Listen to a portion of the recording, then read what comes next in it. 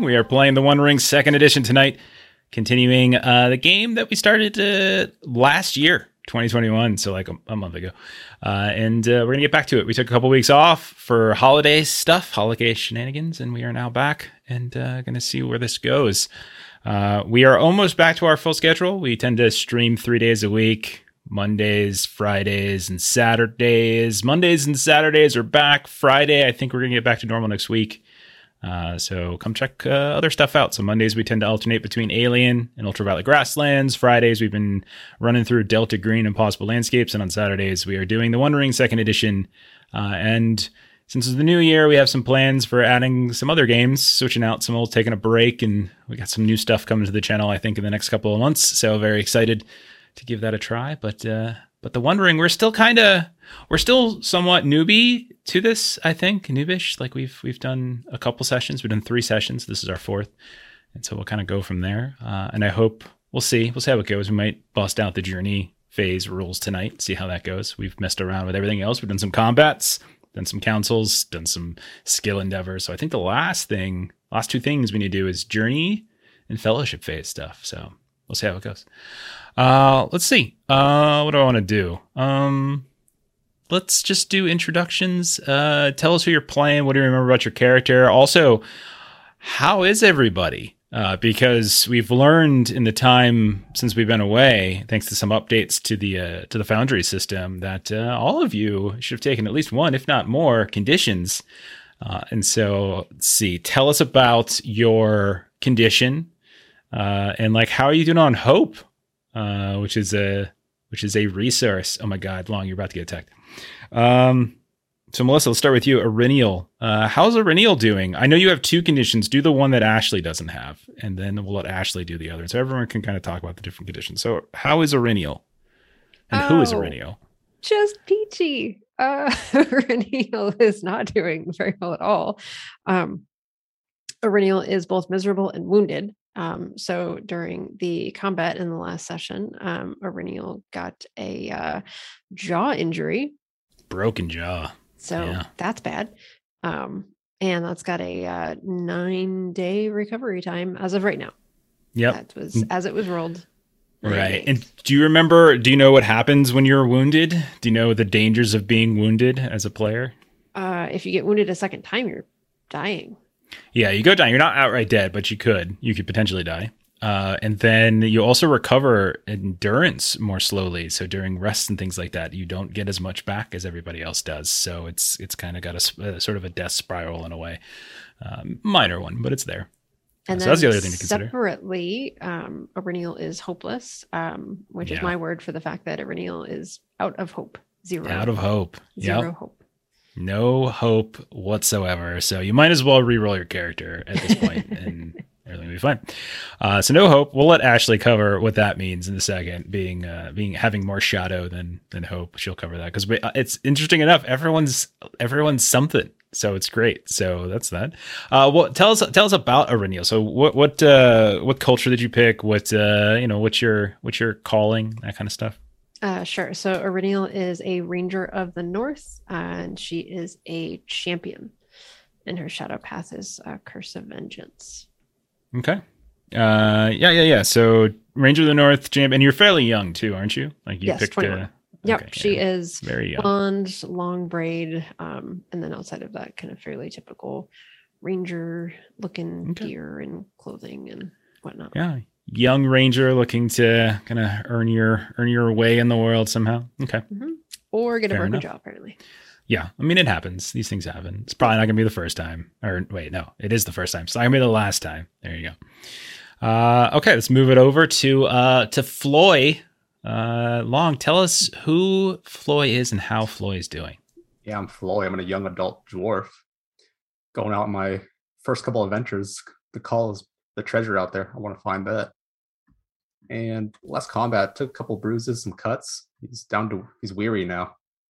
So he's got to rest up. Yeah. Do you know what weary means? Do you know what that actually, the actual effect of that is? So weary happens. So in the game, you have endurance, which is sort of like HP in a way, but it's a little bit more all encompassing than that. But you also have a load score and everything. So it's like how much you can carry, etc. When your endurance hits your load score or goes below it, you become weary, which means that you're kind of carrying more than you can. You kind of gotten beat down a little too far and everything. So that's what you got to worry about. But my success die, if it's below a 3, it becomes a 0. That's what it is. Exactly. If it's 3, 2, or 1, so it's not just Right. below 3 or lower. So it counts as a 0. So all those extra d6s you roll, if you roll that while you're weary and you roll 1s or 2s or 3s, they don't count towards your total to pass a test. But you can recover from it pretty easily. So that's the one good thing about weary is that you can take that short rest and stuff, and you can basically get back at least a little bit, because as long as you're a decently strong person, which I think Floy is, right? So yeah. Okay. Hope wise, Yeah. it's been pretty good. I've 8. Okay. Yeah. You haven't been spending as much as Aurinial and Gilly have. You've been hoarding it, which makes sense. You're a dwarf, so you're greedy and you hoard stuff. So I guess that fits the tracks. We need someone to keep us like. Someone's, yeah. It's gonna be rough. It'll be fine. You guys are gonna be fine. Don't worry about it. And we'll just, like we're getting close to the end of the first adventure phase, so like it makes sense. You should all probably just die now. We can start a new one. It'd be great. No. And then finally we got Gilly Kettlegrass. Ashley, tell us about Gilly and all that kind of such. Who is Gilly? How is Gilly? Gilly is not doing too great. Like health wise, she's fine. But hope wise, she's pretty miserable. I have 2 hope and I have 2 shadow points that I got back when we were going through the swamp. What does that make you, by the way, since your hope is depleted so much? So what is your condition called now? I am miserable. Yeah. So when your shadow points equal your current hope score, you become miserable. So when I roll, if my feat die shows an Eye of Sauron, auto fail. And then eventually, if I accumulate enough shadow points that equal my maximum hope score, which is 14, all of my rolls become ill-favored. And you also experience a bout of madness if that happens. So that's not going to happen today, hopefully. But we'll something see. to keep an eye on. For Yeah, sure. Yeah. exactly. Just checking packages. I might have just thought, I don't know. We might be pretty slow right now. I don't know what's going on with my connection. It's going pretty crazy right now. So there's some packet loss and everything. So we might be getting some lag here. I don't know. Yeah, it's looking pretty unstable.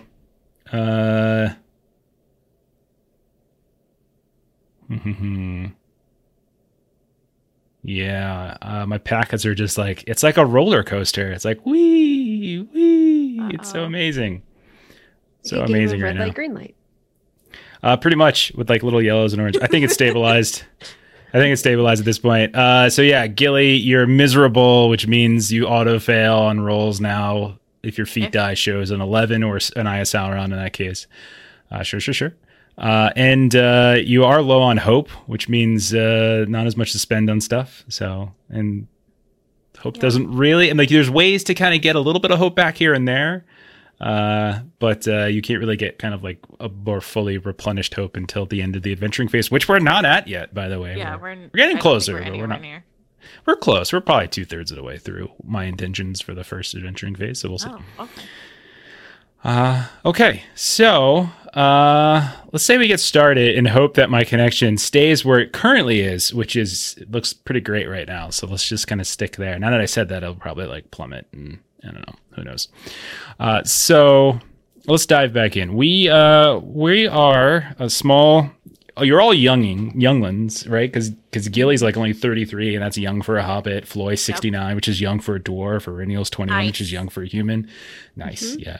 He's unless it's one of those things like an old person says, like I'm 21 and I'm always 21. He's like, I'm 69, I'm always 69. He's just like this 300-year-old dwarf. And he just like winks, like yeah, 69 years old. Yeah. But you're all youngins, and you all have been tasked by your patron Balin, son of Fundin, to help out some folks at the village of Combe, or the hamlet of Combe, which is one of the smaller hamlets in the Bree land area. Like Bree is like sort of the main city, the main town, and there's like these couple others that are sort of surrounding it. Combe is one of them. So we've been spending some time in Combe. Specifically, you've been looking into like the killing and stealing of livestock on certain Combe farms, because Rosa Goodborough is a friend of your patron who has asked you to look into this. You did some investigation. You kind of uncovered this goblins are responsible, right? So it's definitely goblins, orcs, etc.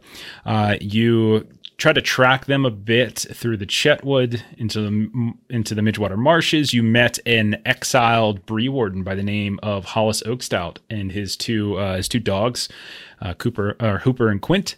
You actually befriended him, which was really nice. And he told you a little bit about how things have kind of been a little dicey lately, and how there's been an increase to, in the area of over the last couple of weeks and months of kind of orcs, goblins, trolls, wargs, like kind of everything. They've been using the Midgewater Marshes to travel from the southern side of the east-west road to the north, and they all seem to be almost like migrating in these groups to the north for some reason. He doesn't know why. He also mentioned how he's seen like bandits, but that was a phrase that he kind of used sort of with air quotes that were also allied up with these orcs and these goblins.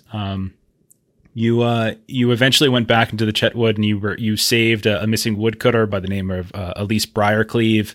She confirmed a lot of what Hollis said, and she also told you that she saw a bunch of outsiders. She called them. They didn't look like, according to her, they didn't look like anyone she's seen. So it didn't look like people who are from like Combe or Archet or Staddle or Bree or any of the areas around here, but they look strange. And she saw them like in the Chetwood, working with these orcs and goblins, but then they stopped at one point and cleaned themselves up by a stream and put on clothes to try to look like they were Breelanders, and then they went into the towns.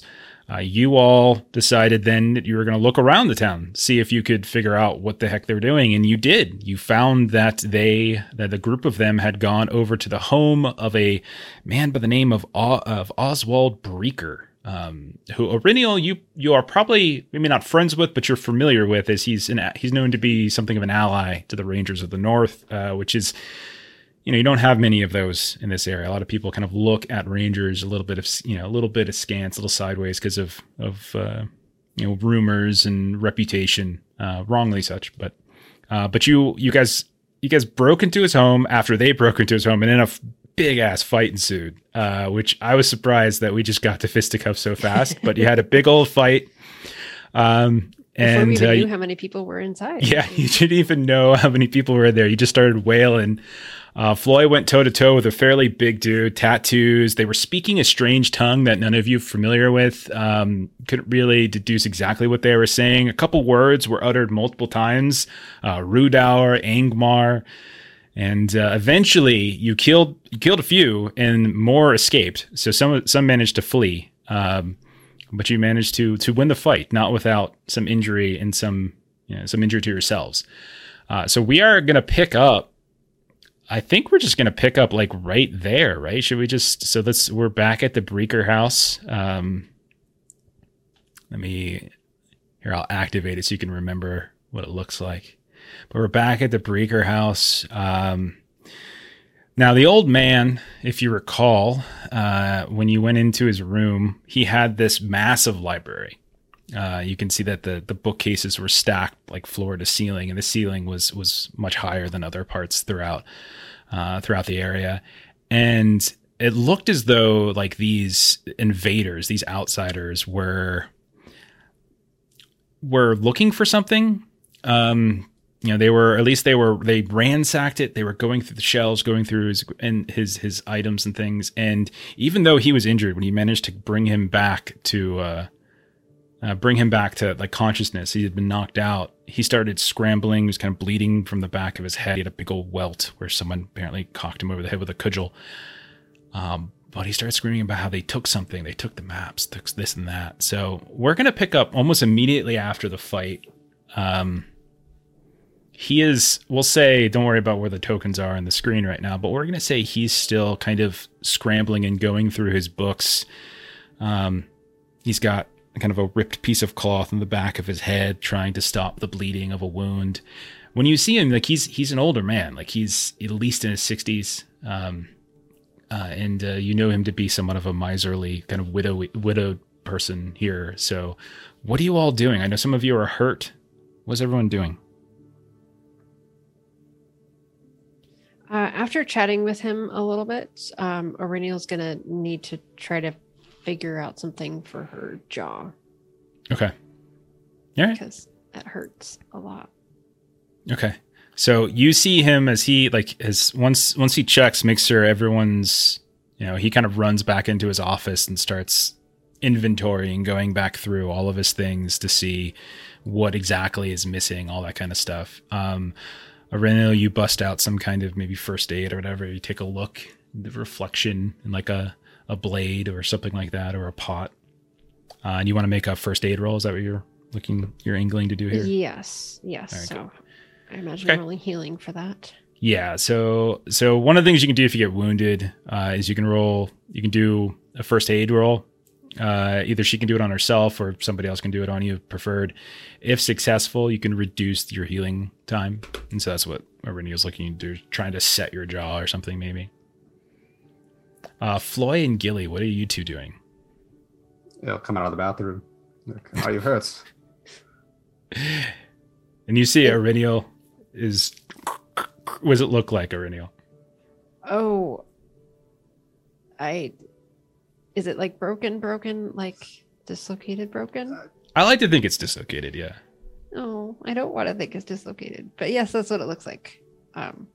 Yeah, I'm very much like holding my joint over here and like very carefully maneuvering my jaw. Oh, like, she's bold and brass. You're probably just like it's back in That's place. True. Yeah. This is one of those where I think Melissa and Aurelio are probably opposites in this respect. That's very true. Yeah. That's very true. Yeah. Okay. So you got... And she's like, it's fine.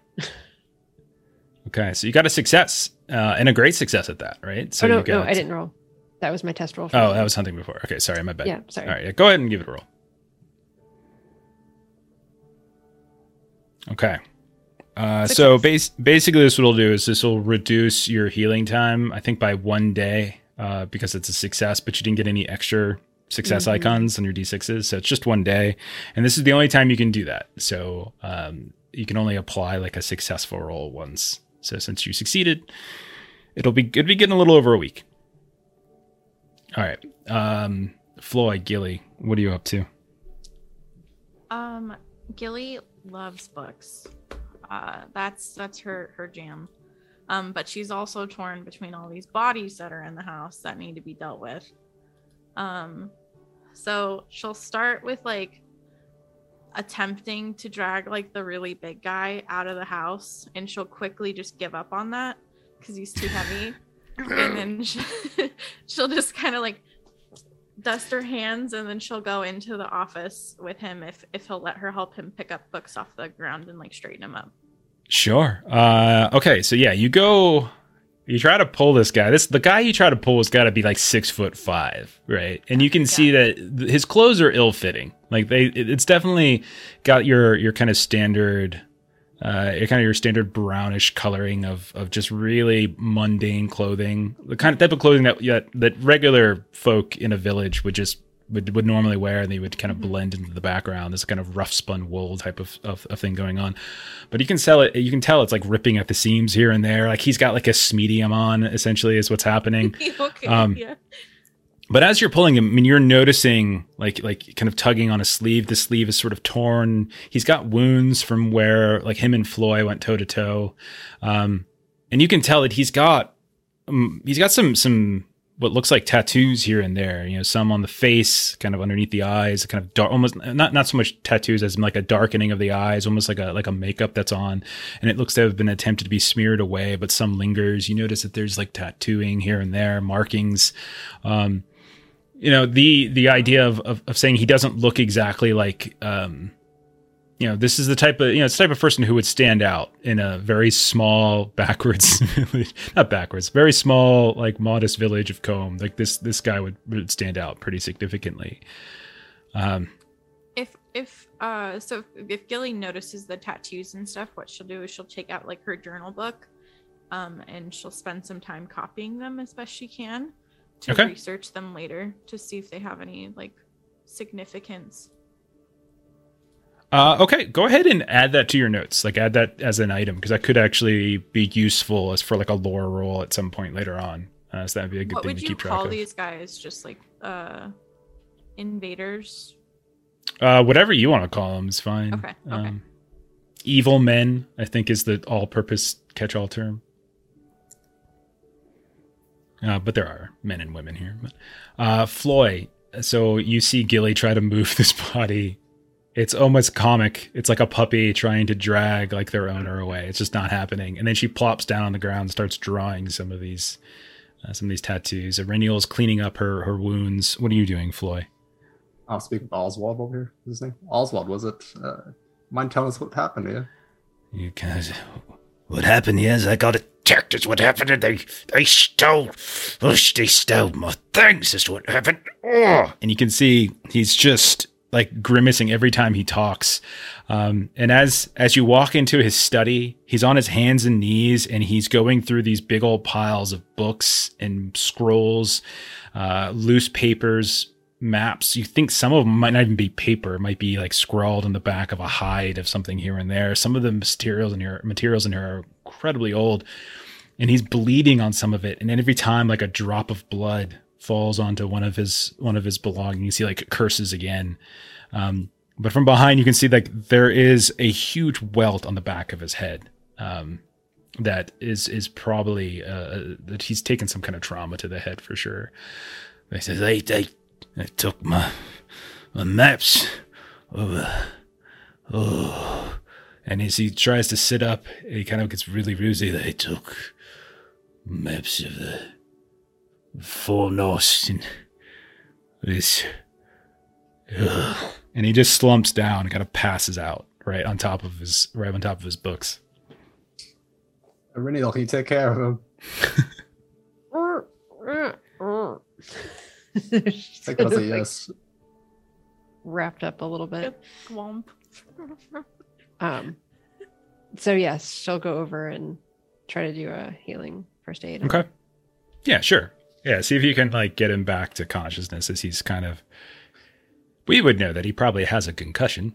Great success. Yeah, the minute he starts, maybe you don't know it as concussion, but you would know this is not like a head wound like this. You got to keep them awake and alert, and so you kind of carefully tap him on the side, and he wakes up, and he's like, "Elizabeth, is it you?" He kind of reaches his hands out and kind of like taps on your face a little bit. Yeah. Oh, you look so. I beg your pardon. Help me up, please. Help me up.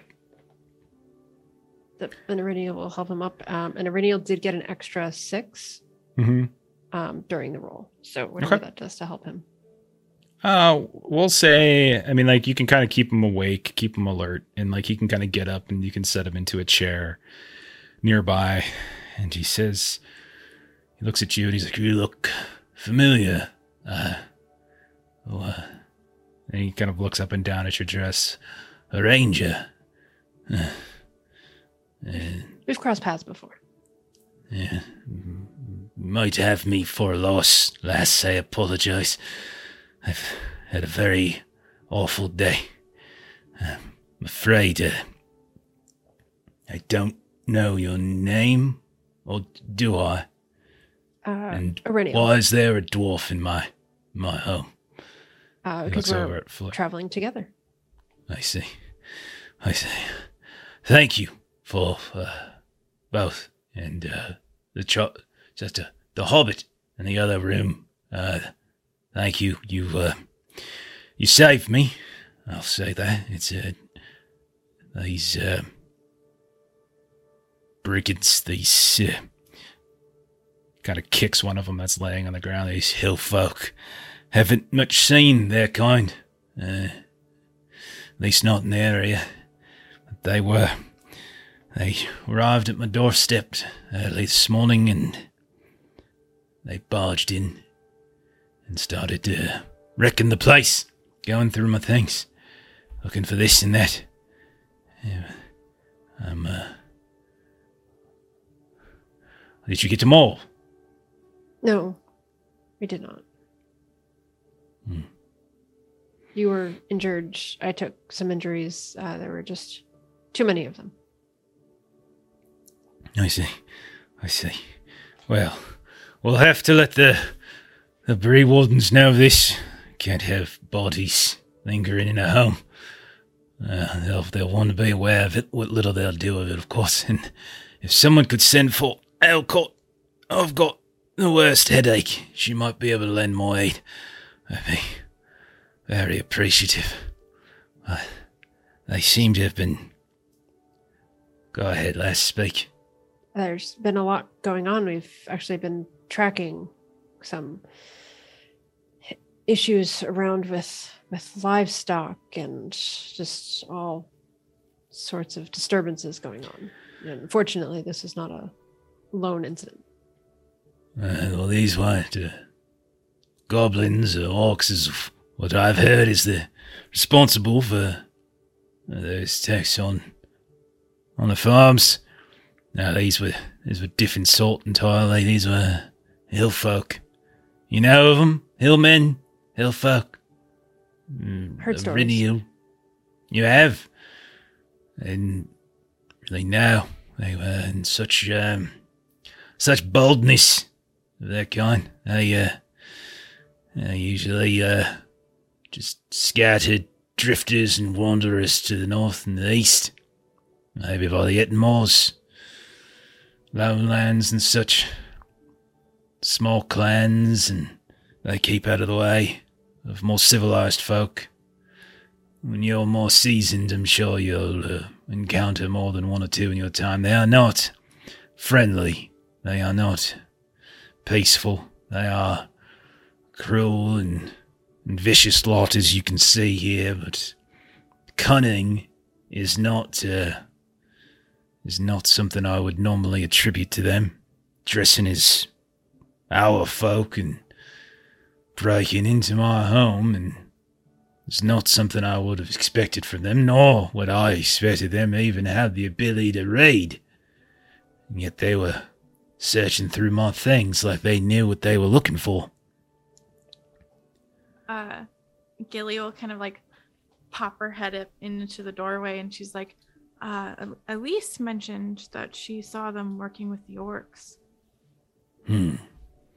That's not too surprising. I suppose they are, like I said, evil, courses through their blood, their veins.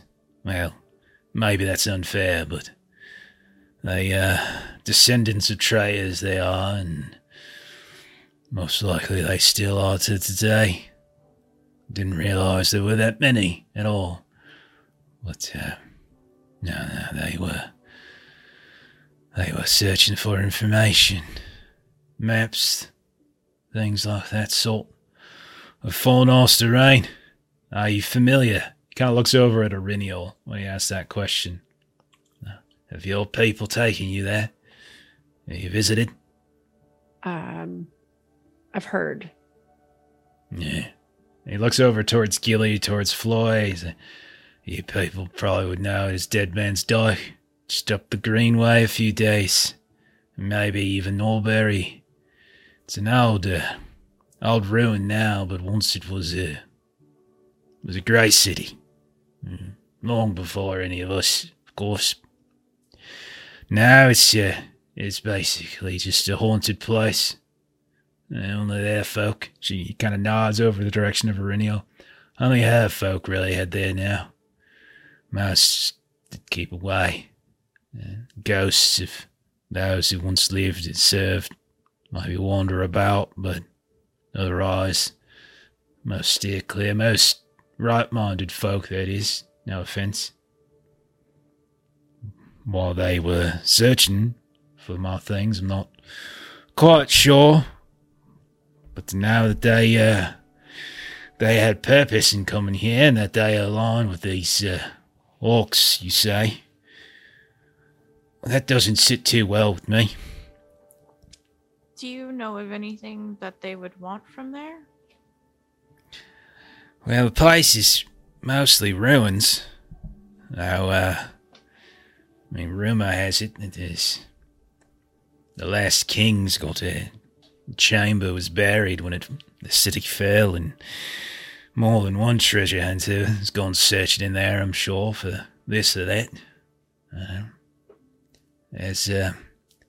It's possible there might be something in there, but like I said, most don't go in there at all.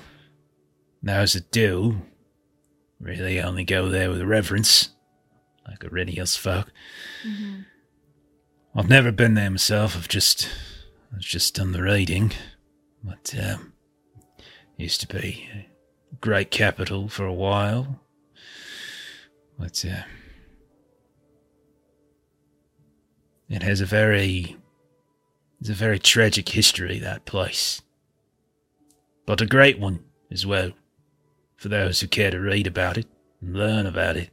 Not that anyone around here much cares. It's got kind of like a bitterness to him as he's like looking around at his books, which are now, you can tell, kind of like you, Gilly, just this guy just loves into it. From Gilly, from what you would know, you live in the area, you would know, you'd have a little bit of a reputation. He has a little bit of a reputation. Irineo, you might know this as well. He's got a reputation for being kind of a recluse.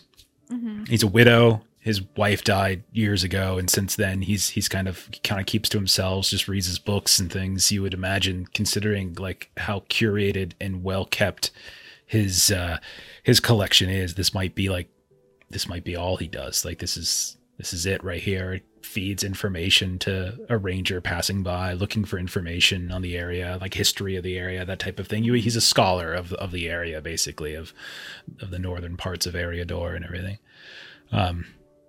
I'm a little bit in heaven right now, regardless of the circumstances.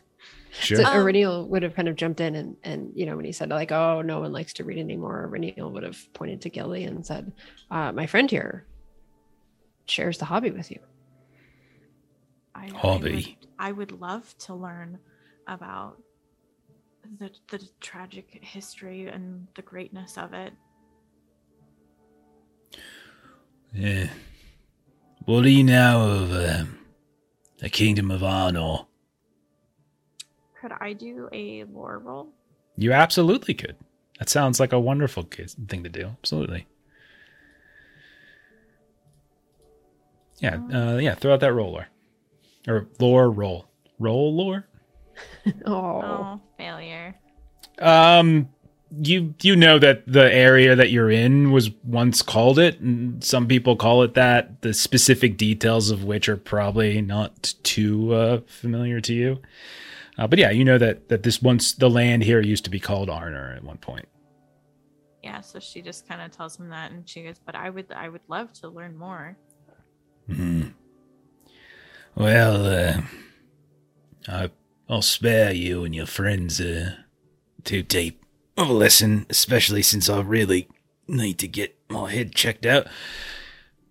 But over 1,000 years ago, there was a horrible war that took the area, basically, and even before that, there was a kingdom. Oh no, this place was once called, and well, it was a wonderful place until greed and separated it into 3 kingdoms. There was Arthur Dane, Cardolin, and Rudour.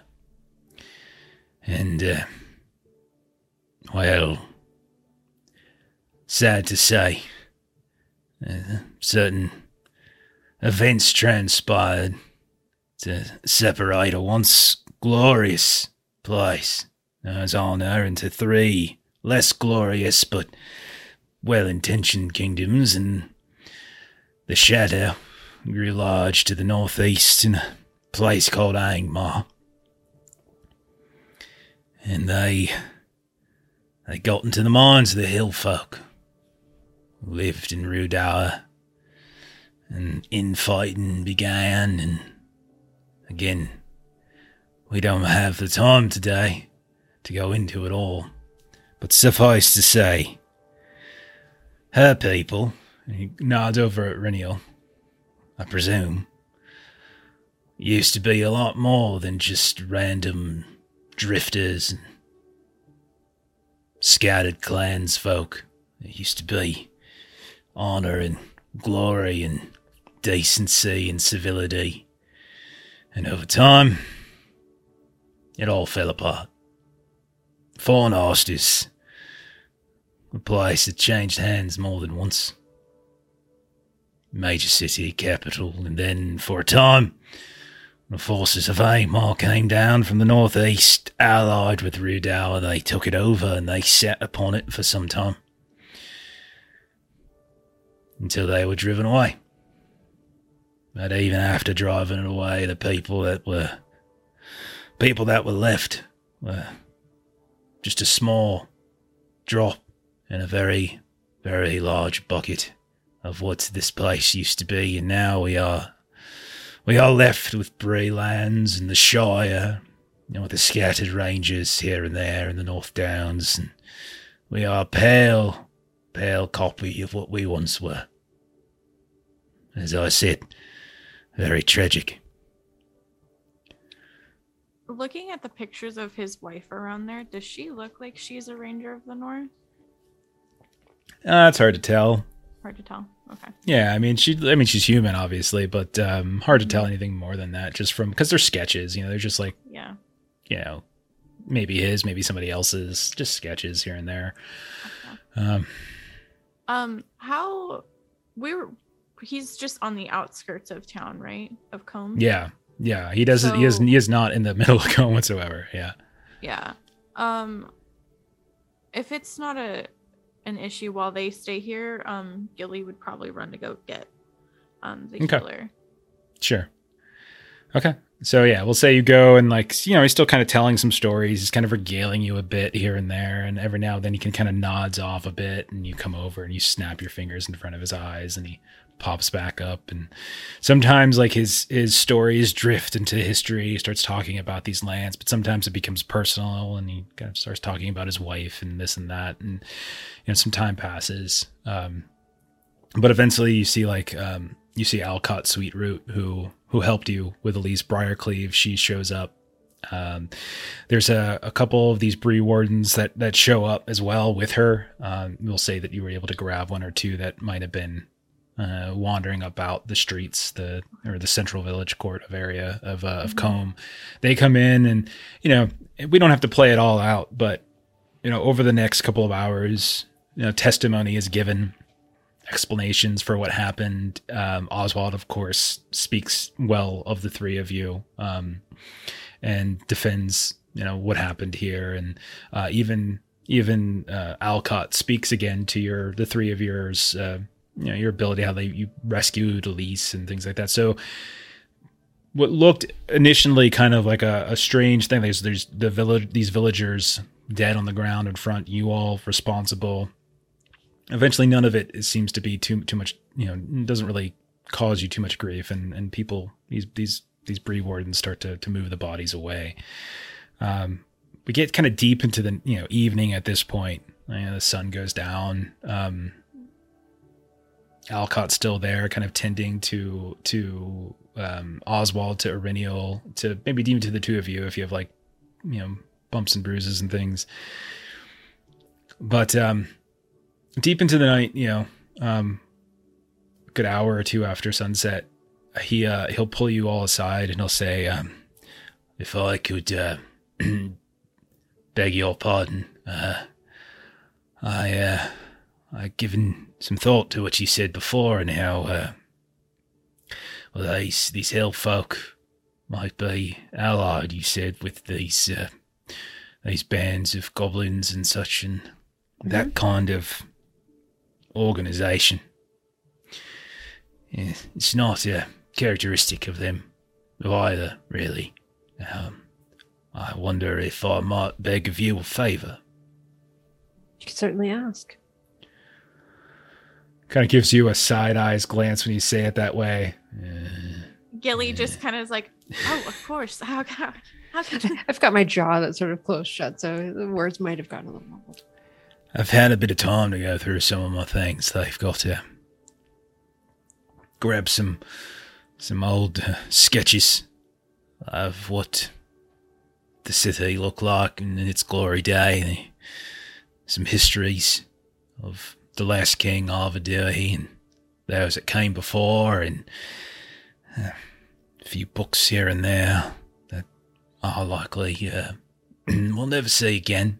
Gifts from friends, from my wife, from others, trinkets and things.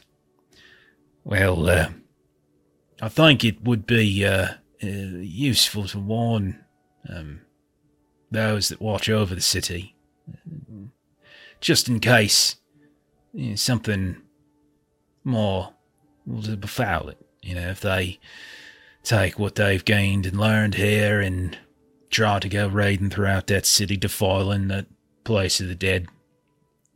There is a ranger, one of your kind, Irenial, who's one of a self-appointed guardian of Fornasterrain, and tends to keep camp in the North Downs and the hills overlooking the city and ranges thereabouts between the valley of the North Downs and the Weather Hills, and keeps close watch in case any treasure hunters and bandits and such tries to go pillaging and ransacking through the walls.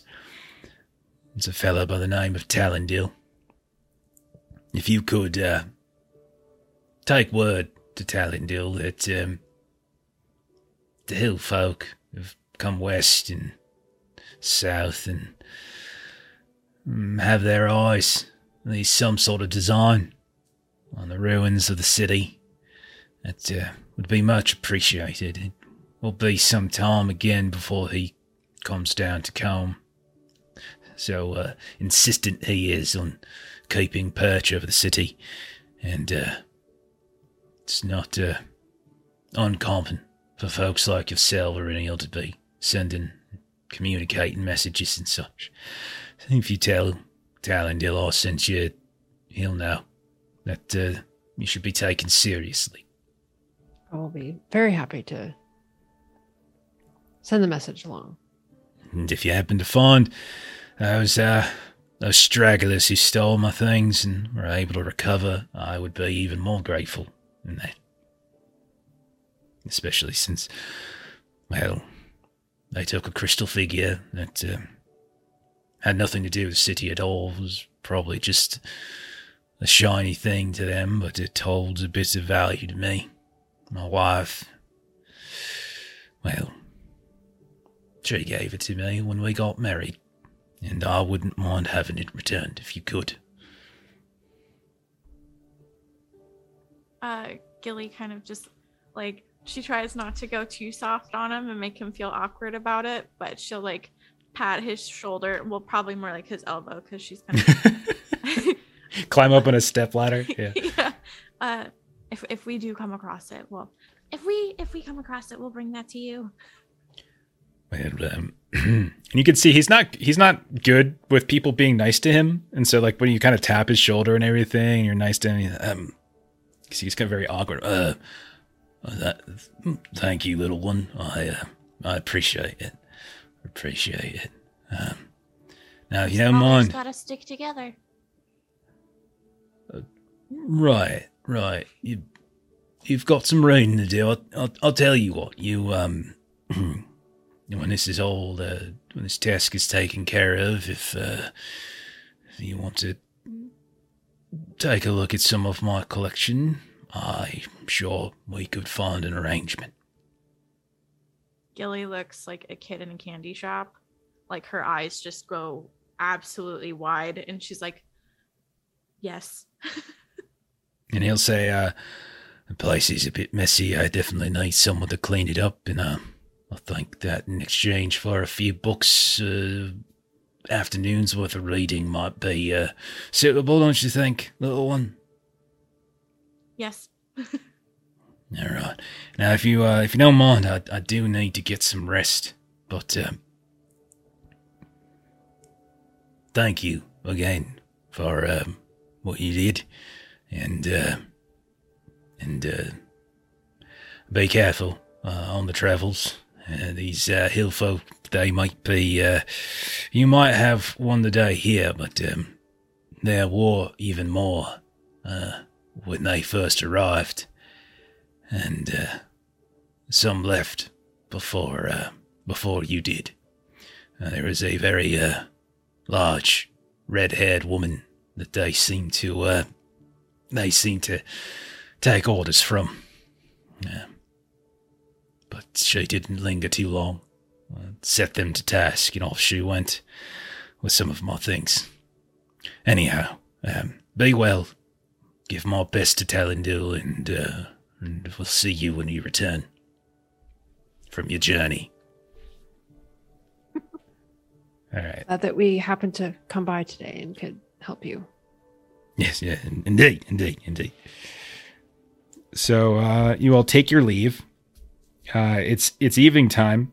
So you have, what do you guys want to do? Do you want to rest somewhere, I presume? Do a prolonged rest? Yeah, I assume we kind of had a short rest while we were chatting with him. Oh, did you now?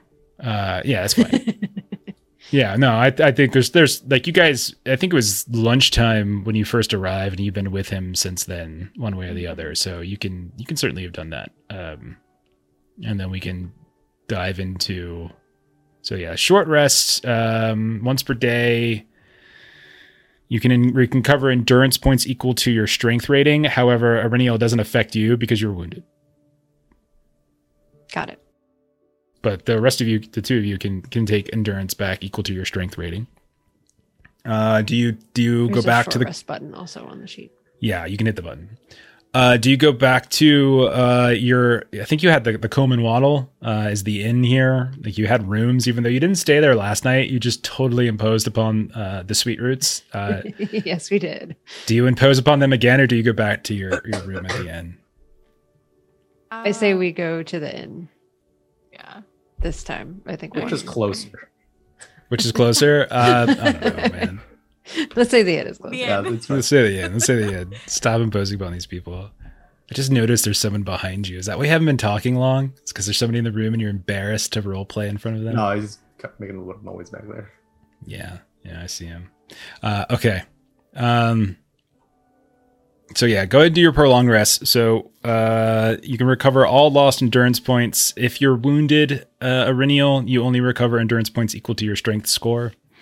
And if you were at 0 hope at the start of the rest, you can regain 1. And optionally, you can spend fellowship points while resting to regain additional hope.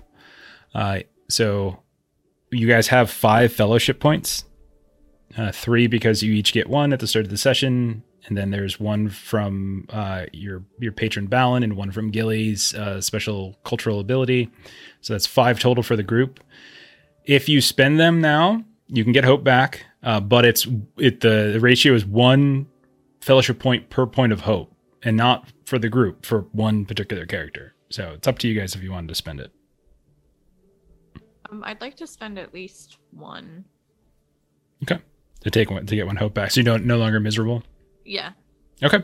I'm pretty close to miserable, but like I'm on the cusp, you know. Well, you are miserable. I think you're even because you're even Yeah. right now, so you should be miserable. No, but So I mean, if I go up 1, I'll be. Yeah, you're feeling you're excited, What right? miserable is there? So, well, there's the optimism of like knowing that once you finish this task, you can come back and start reading some I books can and read stuff, some right? books. Yeah. Cheers you up. Yeah. Okay. So then the question is if I want to spend 3 to get myself unmiserable, because I would have to spend 3. It would put you guys down to 1 fellowship point left. Yeah, go for it. Okay. So all of you on your character sheets just track fellowship points. You should have 1. We got 1. Okay. All right. So Yay, morning's I'm not gonna. miserable anymore. Okay. Very nice. Morning will come.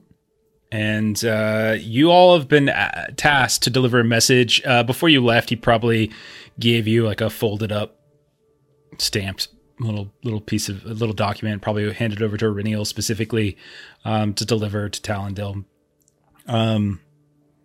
So he's asking you to leave, basically. He's asking you to kind of go on a journey. But there's other things going around. There's other things going on. So you guys tell me, when morning comes, what do you want to do? Like, you've got this task to go journey north.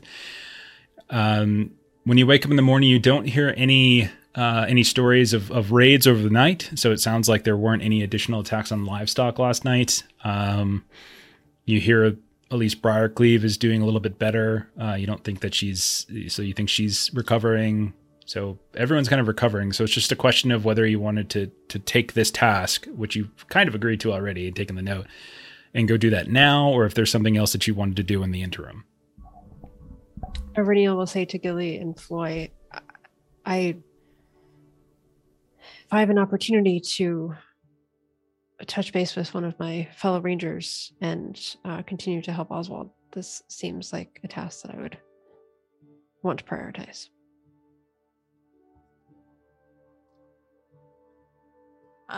Gilly would agree with you, because at least like getting somebody else to watch, like give him warning just in case trouble might be heading his way, because they took maps and stuff. So that would also. And the whole point of going there is to kind of warn the area, which is definitely something a ranger is going to want to do. Yeah, so the wardens know, or the Bree wardens know about this attack and stuff now. So they'll do whatever they need to. You would think. Yeah. We would hope. We hope. We hope. Haven't seen it so far that they've really been too effective with what's been going on, but maybe what we can do is we'll warn this guy, and then if we need to, we can come back and warn Balin that it's more serious than, like, we can use this opportunity to see how serious it is over here as well. And then right. And you guys know that Balin is over in the Prancing Pony and Bree, so you could which isn't that far away, so you could always touch base with him if you really wanted to. Yeah. Before or after. I think maybe we'll do after. So we'll do kind of like we'll survey the site and see if there's increased activity over there as well. Okay. You know what I'm saying? Yeah, I got you. do the journey first and then have more information to update him with upon our return. Yeah, more like comprehensive. Sure. Okay. So before, we're gonna dive into the journey rules here in a sec. Then, do you guys have mounts? Iriniel does not. Iriniel, okay, so you guys aren't gonna have mounts. It's start just good with to know. Some of you might, depending on your what's it called, standard of living. I do. Yeah, it's really only useful. You're the only one. Yeah, you need to have everybody. It's as long as everybody doesn't have it, then it doesn't really work. So it'll mostly you could still bring them alongside carrying stuff. Yeah. Okay. So let's dive into these rules then. It's our first journey. I'm very excited to get into this. Let me bring you back to the big map. This is the all right, so should be doing it there. Are you guys back on the main map? Not yet. All right, go ahead and just click on the area door tab, and you can go back there yourselves. Okay, so let's just walk through, since this is our first time doing this, and we'll probably do this a lot more as we play. So let's just kind of go over how this is going to work. So the journey phase is sort of like a montaged, event. It's not the most, it's not like something where, it's not like a hex crawl, but it kind of is. So you can see that, there's a couple different steps that we have to go to. You guys have different roles, and there's a couple things that we do along the way, but it's really about kind of narrating the story of you going from one place to the next. So I do have rules. If you guys, I did kind of write abbreviated rules, kind of took some notes for you guys. If you want to look over in the rules and resources folder, there's a journey phase thing you can take a look at there. I'm trying to stop there we go. Finally, I was trying to stop the the music because it was like on the same, was just like repeating over and over again. I was getting lulled into sleep with that. Okay, so when we do a journey phase, there are 4 roles that have to be filled. Roles as an ROLES. There's guide, there's hunter, lookout, and scout. Since we have fewer than 4 people in the party, one of you will be taking on 2 roles, basically, the guide and one of the others.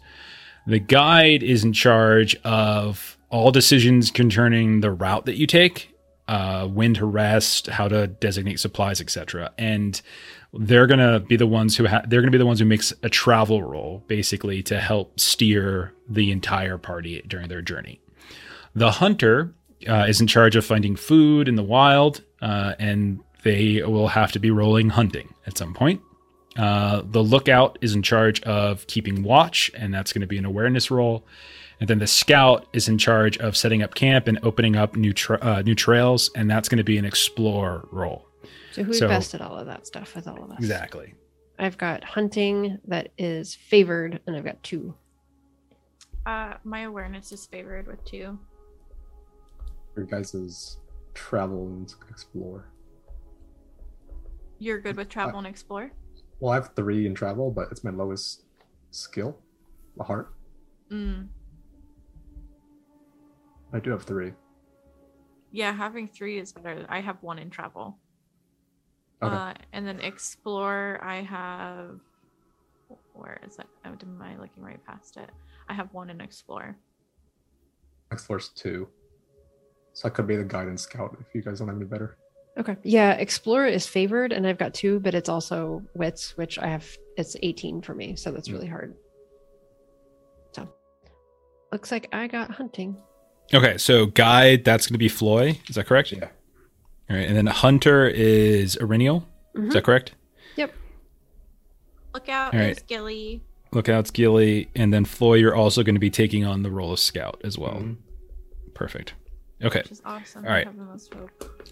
So, got our roles chosen. So the next thing we do is we hit the map. And so you guys can all see a map of Area Door. You can see our little travel token down by Bree.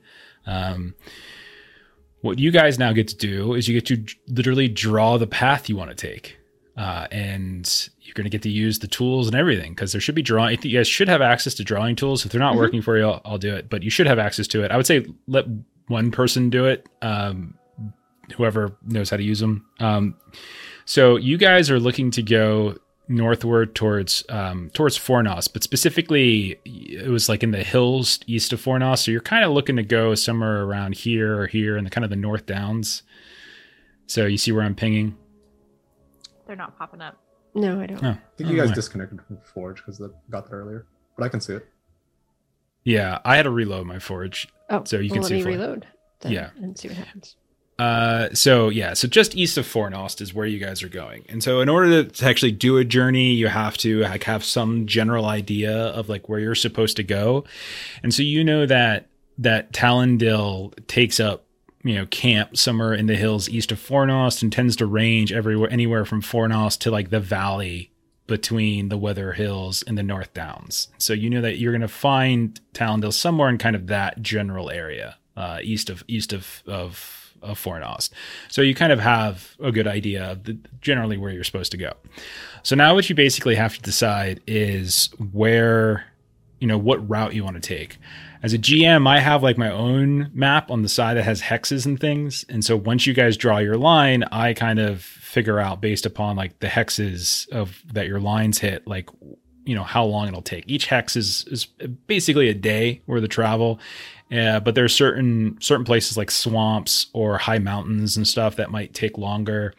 You don't always want to do like a straight line because sometimes you might want to go around things. Roads, trails tend to be a little bit better. Like there's, you have to consider like if you're traveling over rivers, is there like a bridge? If not, then and you're just cutting across a river, like that's not necessarily going to be easier because how are you going to get across the river? So it might make sense to kind of take a longer route. So it's not just like simple point A to point B. So you guys basically talk it out now. Can you re-ping the map where we're headed? Sure. Now that I've reloaded. Yeah. So just basically around just east of Fornost is where you're looking to go. I mean, already this nice main road we can just take up. But remember, we knew there were bandits on the road. Yeah, so that road is called the Greenway. It used to be called the North-South Road, et cetera, et cetera. So it's in heavy disrepair. So even around here, it's like been overrun with like grass here and there. So when you're thinking of it in terms of like a proper road, it's not guarded, it's not well kept, beset by bandits, et cetera, et cetera. There are decent people there, and there'll probably be scattered homesteads and stuff. Like you all would be aware of that from time to time. But when you think of the Greenway is actually a fairly dangerous road. But the wilds are dangerous too. So you never know. So it's kind of up to you guys. All right. So like, what are You we? can go up halfway and just like cut diagonally towards our destination. Okay. Why don't you draw it out, Floy? Yeah, you are the guide. You might as well. Something like that. Let me That reload Works for me. my other foundry thing. Roads. They don't need roads. There's no roads there anyway. Hey, Roger, how's it going? I'm reloading the foundry on the stream so that they can see what you're drawing. Okay. All right. So then what I do is I go onto my little GM layer and I take a look at like the map that you just did, like the path you just drawn out, and I kind of figure out in terms of like the hexes essentially how you're doing it. So Okay. let me get that situated, and that will kind of determine certain things. You're going to be basically on the road for most of the way, right? Yeah, just adjacent to the road. And then you're probably going to have maybe 2 or 3 hexes where you're off-roading it. Okay. All right. Okay. Cool. See what happens to us. So then, all right, well, there's more to it. So this will be faster in the future, I presume, but maybe not. All right. So then we've got that situated. So you got your path. Okay. So that's the route you guys are going to take. And then I have like on my screen, I've seen kind of how it goes. There's some more things you can do because there's like these travel logs that you can do if you want to like sketch or take notes and things. All right. So now that we've got that figured out, you guys go on, you guys start to travel. So like, we'll say you spend the morning kind of going around, kind of collecting some things, getting your stuff ready, getting some whatever kind of, whatever kind of things that you might need, some food, some water, filling up your, canteens, that kind of stuff. And eventually you head west out of Combe. You bid adieu to Oswald, to the Sweet Roots, to whoever else you might have encountered. Let at least Briarcleave know that you're leaving, that kind of thing. And you start heading north. You get out onto the road to the Greenway specifically, and you start heading north for a bit. Now, the road itself, like I was saying before, it's got that name, the Greenway, because grass has effectively grown up over it in so many ways. You can still see what looks like road beneath it. It's spliced together here and there, but you're not going to find, like a very perfect, well-kept, well-maintained road. It hasn't been maintained for ages, really. And you're not the only people on it. But the people who are heading north from Bree don't really tend to be, it's not a very avidly traveled road. You might find rangers like Arinial traveling this road here and there, and you might find some other folks who just don't really want to live within the hamlets or the town of Bree and the other villages, and they might kind of live on some kind of distant homestead here or there. So there's other things that might potentially happen. So then what we do is I need the guide to make a travel roll. And so this, because periodically along the way, you're going to have events and things like that. And this sort of determines how well he does in this travel roll, determines how regularly, how frequently, how quickly like the first event occurs. Events don't necessarily have to be bad things, but most of them are challenging and they cause fatigue. They kind of slow you down. They're things that you have to accrue over time, and that could have an effect when you get to where you're going. So Floy, I need you to go ahead and make a travel roll. As you leave the confines of Combe, you get onto the road. onto the greenway, and you start heading north. Success 18. Yay. Okay. So I'll peel the curtain back just a little bit so you guys know. But like success means that it takes longer for an event to crop up. Failure means it's quicker for an event to crop up. And the more events that you encounter, the more fatigue you gain, the more potential shadow you come into, all that kind of stuff. So the next thing you do, this is the lore master side of it. What I do is I kind of take the sort of his role, and I kind of figure out exactly along the way, counting like hexes effectively, where that particular event transpires. Okay. So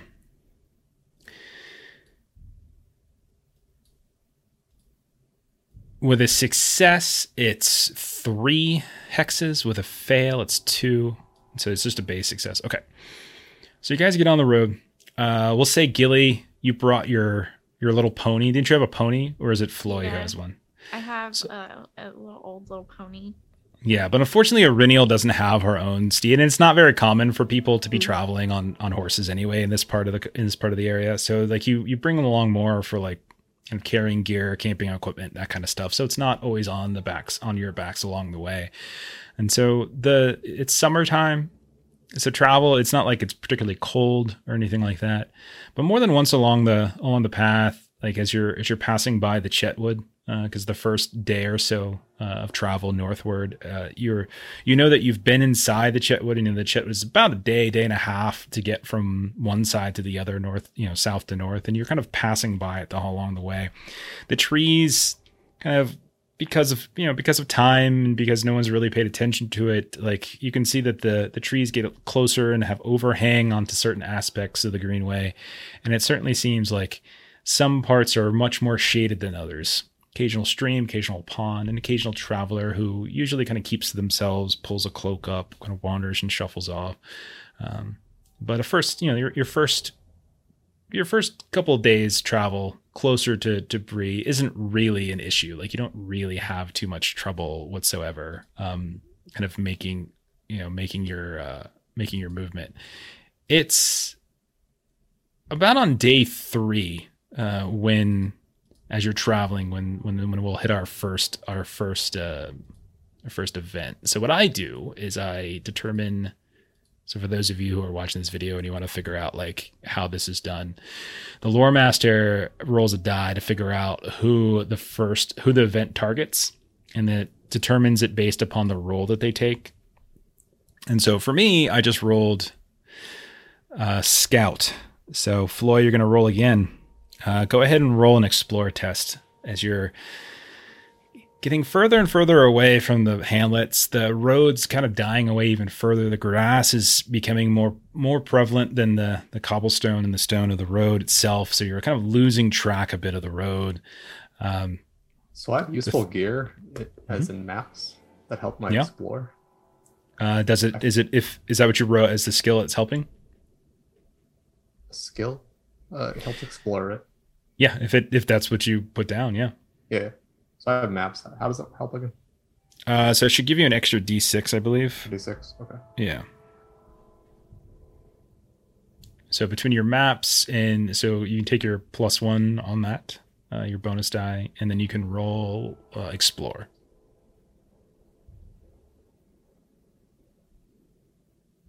Great success.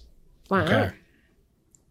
So in addition to like figuring out who it targets, I'm also like the lore master's also kind of figuring kind of the type of event, what actually happens.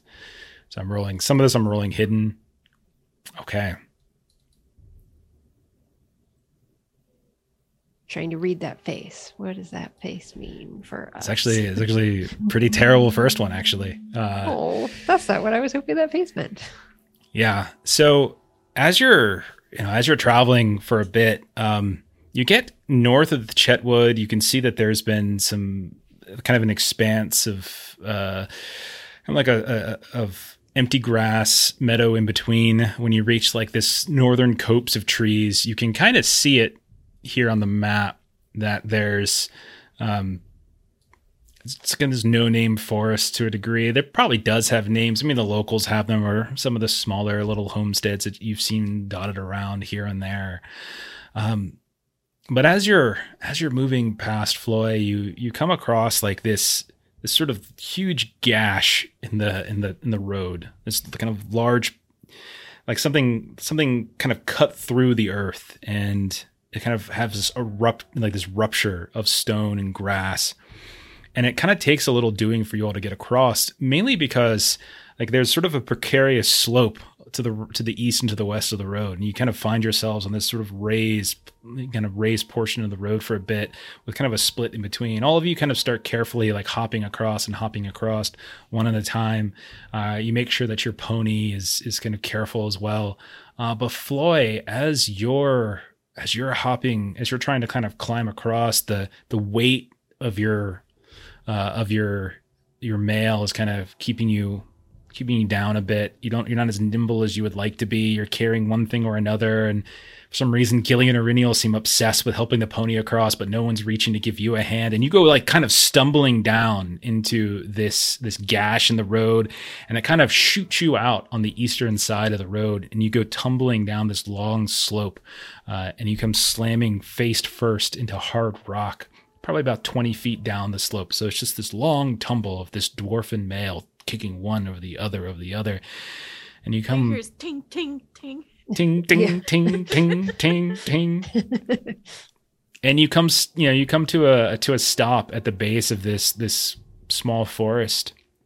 You hear the sounds of like your tink tink tink suddenly echoing out of the forest itself, as if someone's almost mimicking the sounds that you just made. As you get up, you start dusting yourself off. You realize, like, you look where your head landed, and you look like 2 inches to the right, and you can see this sharp stone on the ground where, had you just fallen 2 inches to the right, you could have lost an eye. But fortunately, you passed your roll, and that didn't happen, as this was terrible misfortune. You do, however, gain everyone gains 2 fatigue points. It's like the day is kind of slowed down a bit as you have to now try to get him back up this heavy, steep slope. Some combination of hands and ropes and things as you're slowly beginning to push him up. But you make a note to yourselves to be careful, maybe on your way back, to kind of make a larger swing around the road itself and around this kind of raged area. So 2 fatigue points to everybody.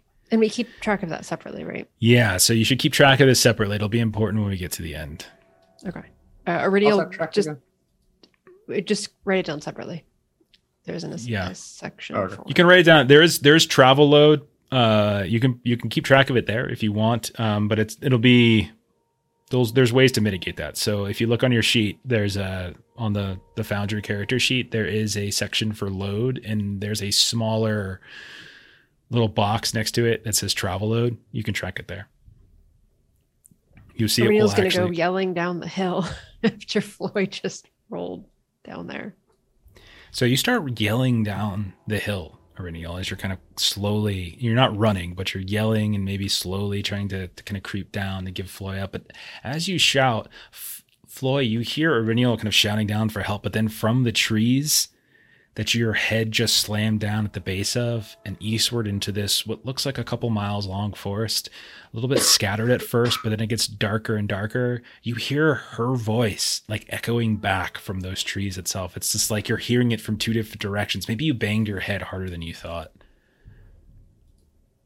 I'm down here, Iridial. Would you go and roll down the hill for? This is not going to be easy to drag you back up again. No, you're busy helping the horse over. Poor old me can barely step over that thing. Fair point, but I mean, I think the horse would have needed more help than you, but I didn't expect you to go rolling down. Guess I'll know for next time. And Iridial's like trying to carefully, like, kind of go down easily, almost like backwards, trying to get down. Does Iridial notice this echoing happening? Roll an awareness test. Okay.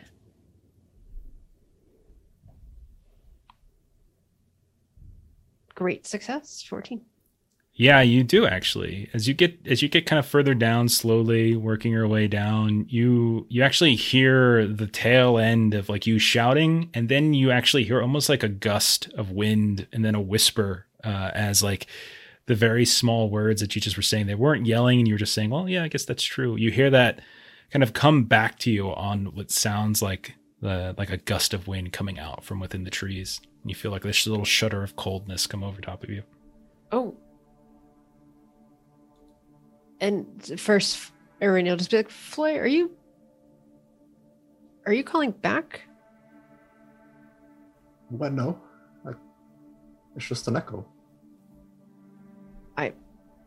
There shouldn't be. And so Irene will just kind of yell out, hello? You like wait, and you wait, and as you're like shouting off into the forest itself, and you feel a gust of wind again come back out from within the trees. You hear the sounds of like the branches kind of smacking against one another, but you do not hear an echo. You just hear the wind this time.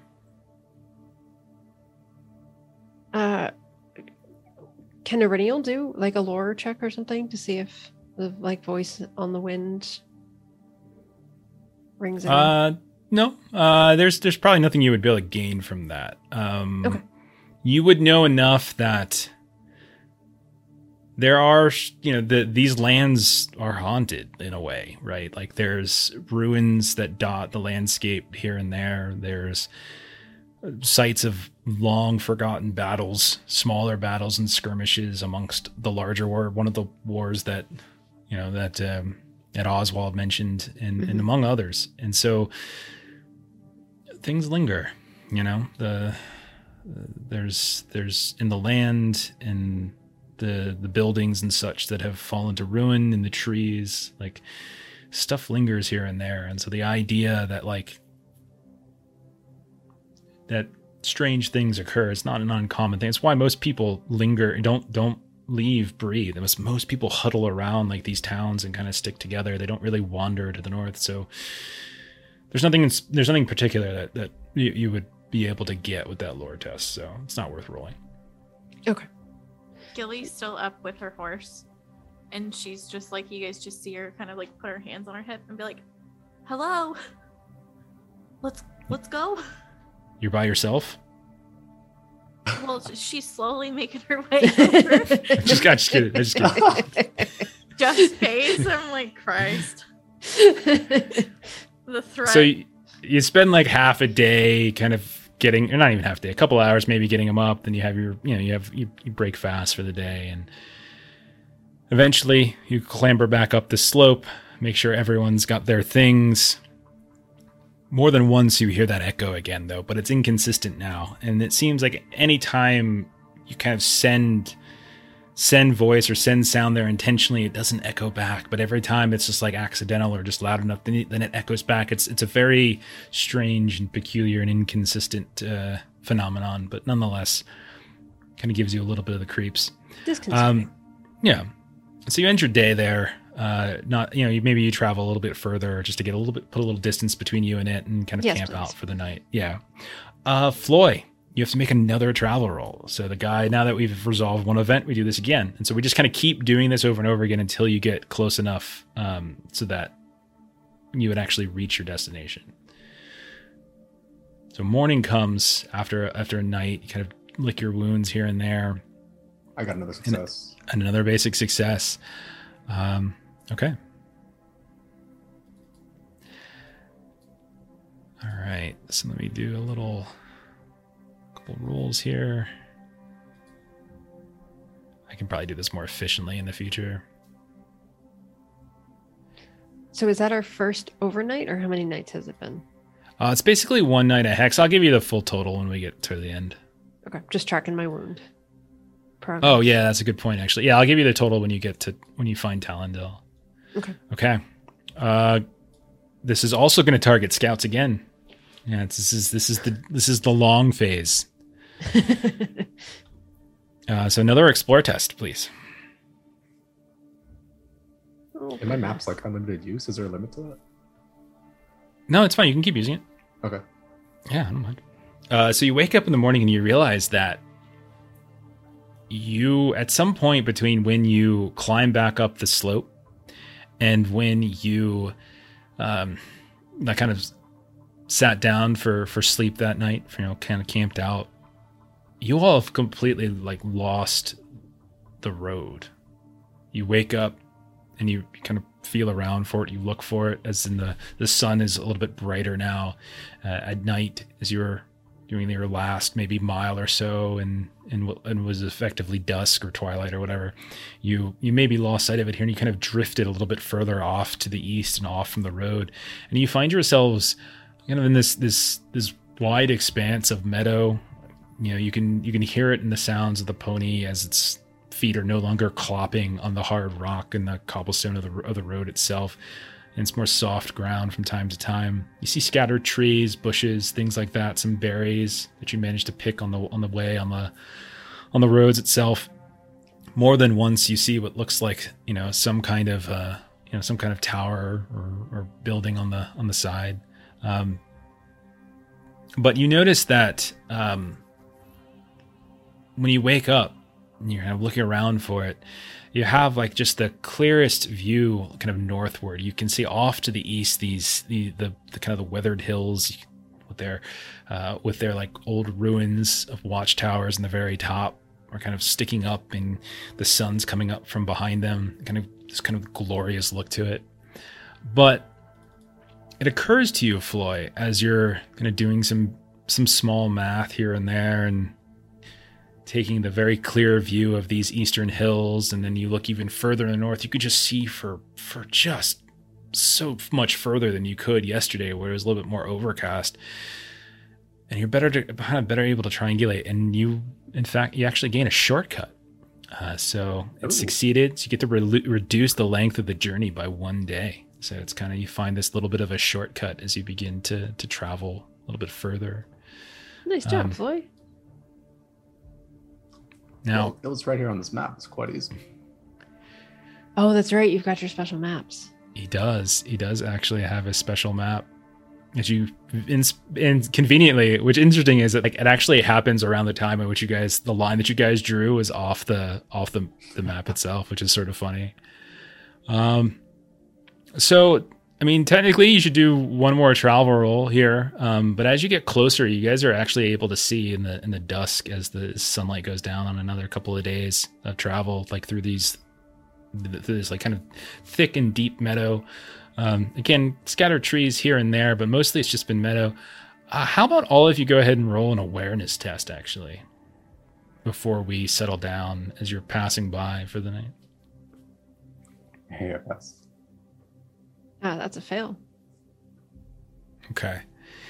No great successes, but I will say Floy and Gilly, as you're settling in for your, what you hope is the last night before you're able to kind of reach, you guys notice on the weathered hills to the east and to the south, you notice there's lights. Like, you can see it for miles, right? But you can see what looks like bonfires or something. You're not really sure, but the hills normally are dark, right? There's really not a whole lot, but there's activity up there. There's someone or something, and you can see these flames here or there, a couple on the two northernmost.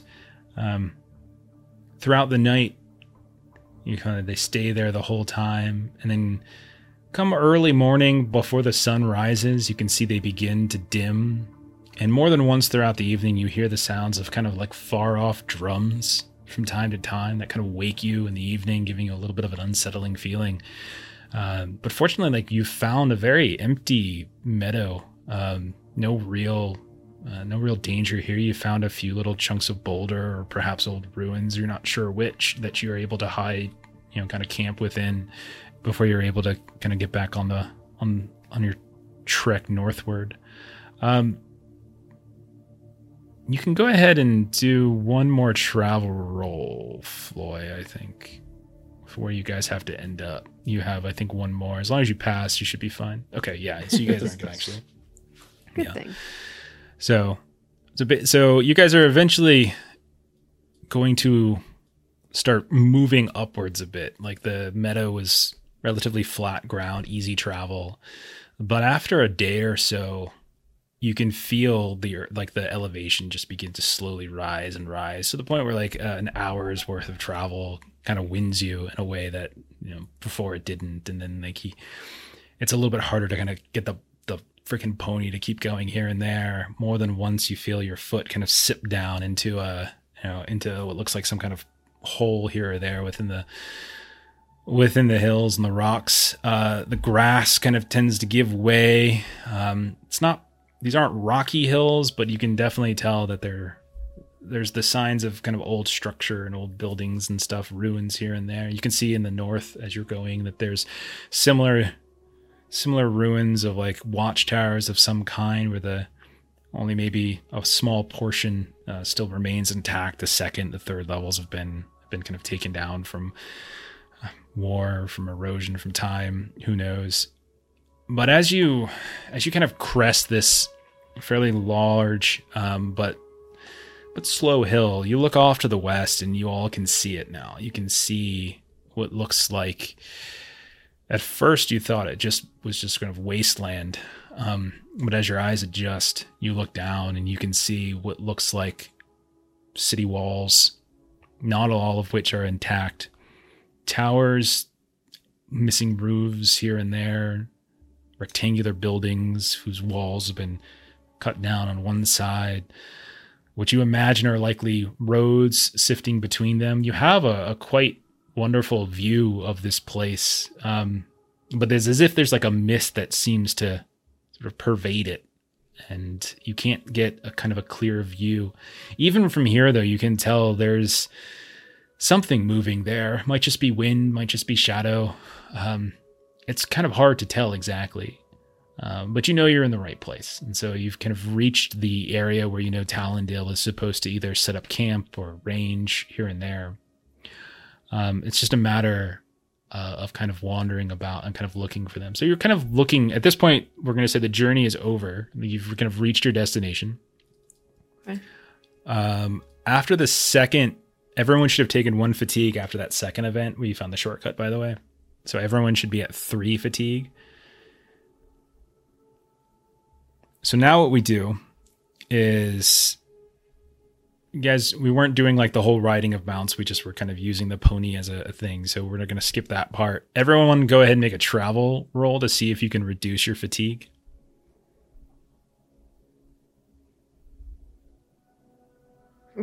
No. Oh Negative. Dear. And there's Floy.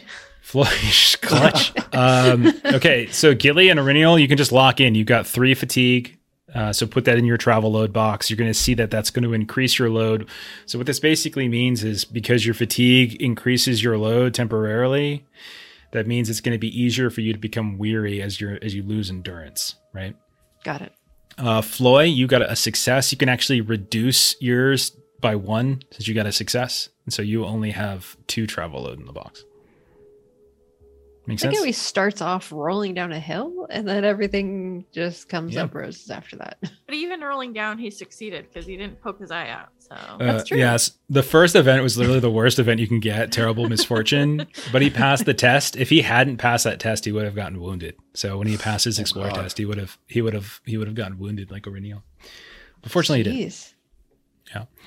So you guys are now in what's basically called like the North Downs, just east of Fornost.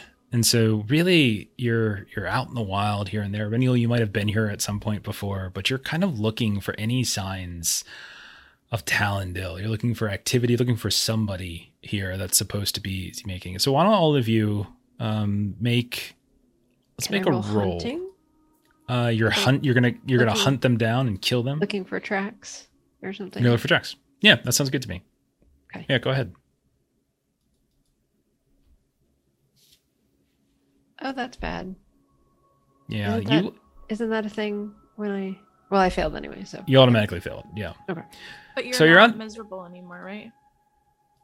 Yeah, very good point. Yeah, you're just wounded now. Yeah, it doesn't matter. You failed. You're unable to find any tracks that you think are humans. or anybody. But you do find plenty of tracks. Like there's actually ample wildlife here. You see rabbit tracks here and there, fox, other kind of small game. Some of which as you're searching around these hills trying to find. We're going to kind of dip into like a mini little skill endeavor here.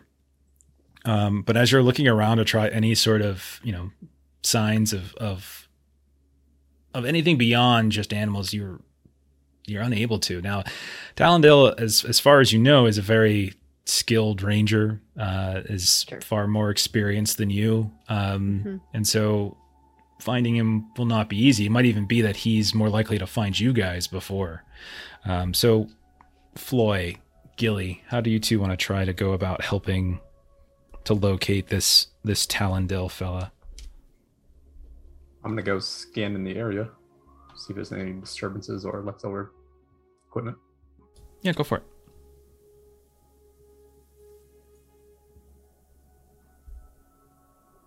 It's a success. Okay. Floy, you do in fact notice something as you guys are kind of keeping up all atop this like ridge line to the east, keeping Fornost on your west side, occasionally looking off into the valley to the southeast for any signs of someone coming out from under it. You do notice that on one of the hills, just northeast of the ruins of this city, you do notice what you think might have been a campsite where somebody has slept, or at least there's been some kind of activity here.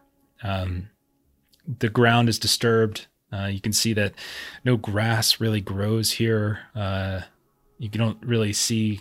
You see what looks like kind of like ivy over top of rock and things.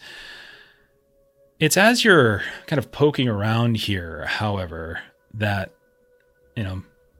the three of you kind of pointed out to Ariniel and Gilly, is you start to feel like the earth kind of crunch a little strangely underneath your feet. And it's then that like everything beneath you just gives way. And you can see like Ariniel as you're looking over towards Floyd, and he's kind of poking around by what looks like this chunk of rock, this big boulder with vines growing over top of it. He's peeking around kind of maybe he's doing a squat and kind of looking at what might have been campground, campfire, old campfire, something like that. And it's at that point, like you just suddenly see him poof as he disappears. He just falls through the earth, Ariniel. Can I try to do some like an athletics or something to sort of dive, kind of like extend myself to try to catch him? Sure. How close would you say you were to him, though? Oh, I don't necessarily have to have been right there, but that's just sort of my goal, is that I'm trying to quickly get over to where he was. And okay, so you quickly run over towards him. You want to roll athletic? Yeah, go ahead and roll athletics. That's fine. Just go ahead and roll it. We'll work it up. Oh my gosh, I failed. You go running over and you do a very heroic slide across the ground. You reach your hand out to try to catch Floy as he like kind of lingers Gandalf like at the edge. And then you grab him, but your momentum carries you over and the two of you go falling down. Gilly, what do you want to do? Yeah. I'm going to come over with my rope and my hook, and I'm going to get like a good spot to like get my hook in, maybe like a tree or something, like test it, make sure it's sturdy, and then use that to help me lean over and see if they're okay. Okay. And, like how far they're down. Yeah, that's pretty bad, Roger. Those rollings are bad. But I think it works out great. All right, so why don't you roll like a craft maybe to try to sturdily tie this rope off? Maybe does craft sound okay to you, or did you have something else in mind? No, craft works. Yeah. Let's try it. Hey, Arberlin, I just noticed you came in. That's a failure. Oh no. So this is pretty hilarious, actually. Oh God. So you wrap your It's my equipment. It's my rope and hook. So it's a go ahead and rope with grappling hook to climb. Yeah. Okay. So you can roll if you want. So this is more about placement. So it's less about climbing. You're just about trying to like find a good like rock or tree or whatever. There's no trees in the area, but here's what happens. You take your grappling hook and your rope and you go over towards that rock, that boulder that Floy was kind of inspecting, and you wrap it around and you kind of lean over. And as you do, you realize kind of in sort of shock and horror as the boulder begins to slip and kind of like bend in the middle. And you realize it wasn't a boulder at all, but just some really old ruinous rock, a series of stone. It wasn't even natural. It's like something, it was like a ruin of something, like a wall that was protruding up out of the ground, and it collapses. And as it does, you go tumbling down as well. So the three of you just go one after the other, thum, thum, thum, thum, and you drop a good 20, 30 feet. And you look around at the very bottom. It's dusty. It's dark. You got bruises. Each one of you, go ahead and roll. Go ahead and roll athletics to prevent taking some endurance damage as you make this fall. Yay! I succeeded. There you go, Reniel. Good to go. Oh, poor Gilly. Gilly, roll a d4. Trying to be heroic.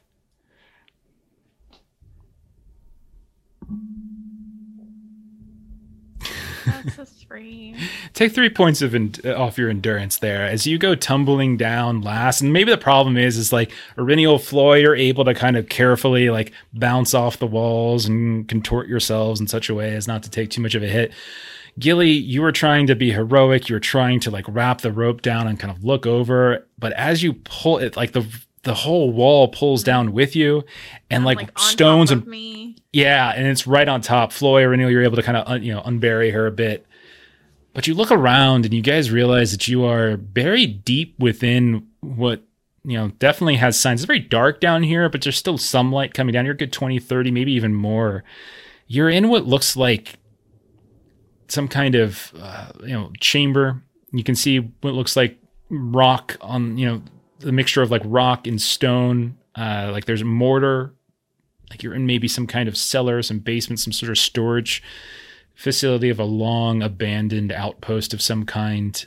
Maybe it was a home on the outskirts of the city, a rich person's home overlooking on the hills overlooking the city. You're not sure exactly, but you're some kind of buried chamber.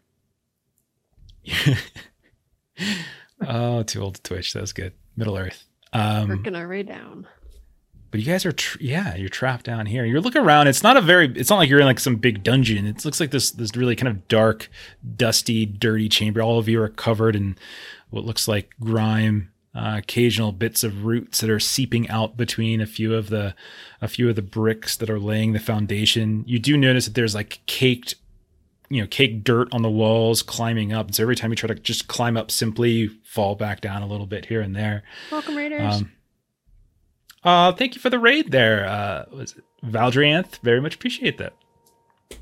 We are playing the One Ring second edition tonight. They have just fallen down a hole, and in spectacularly comic ways.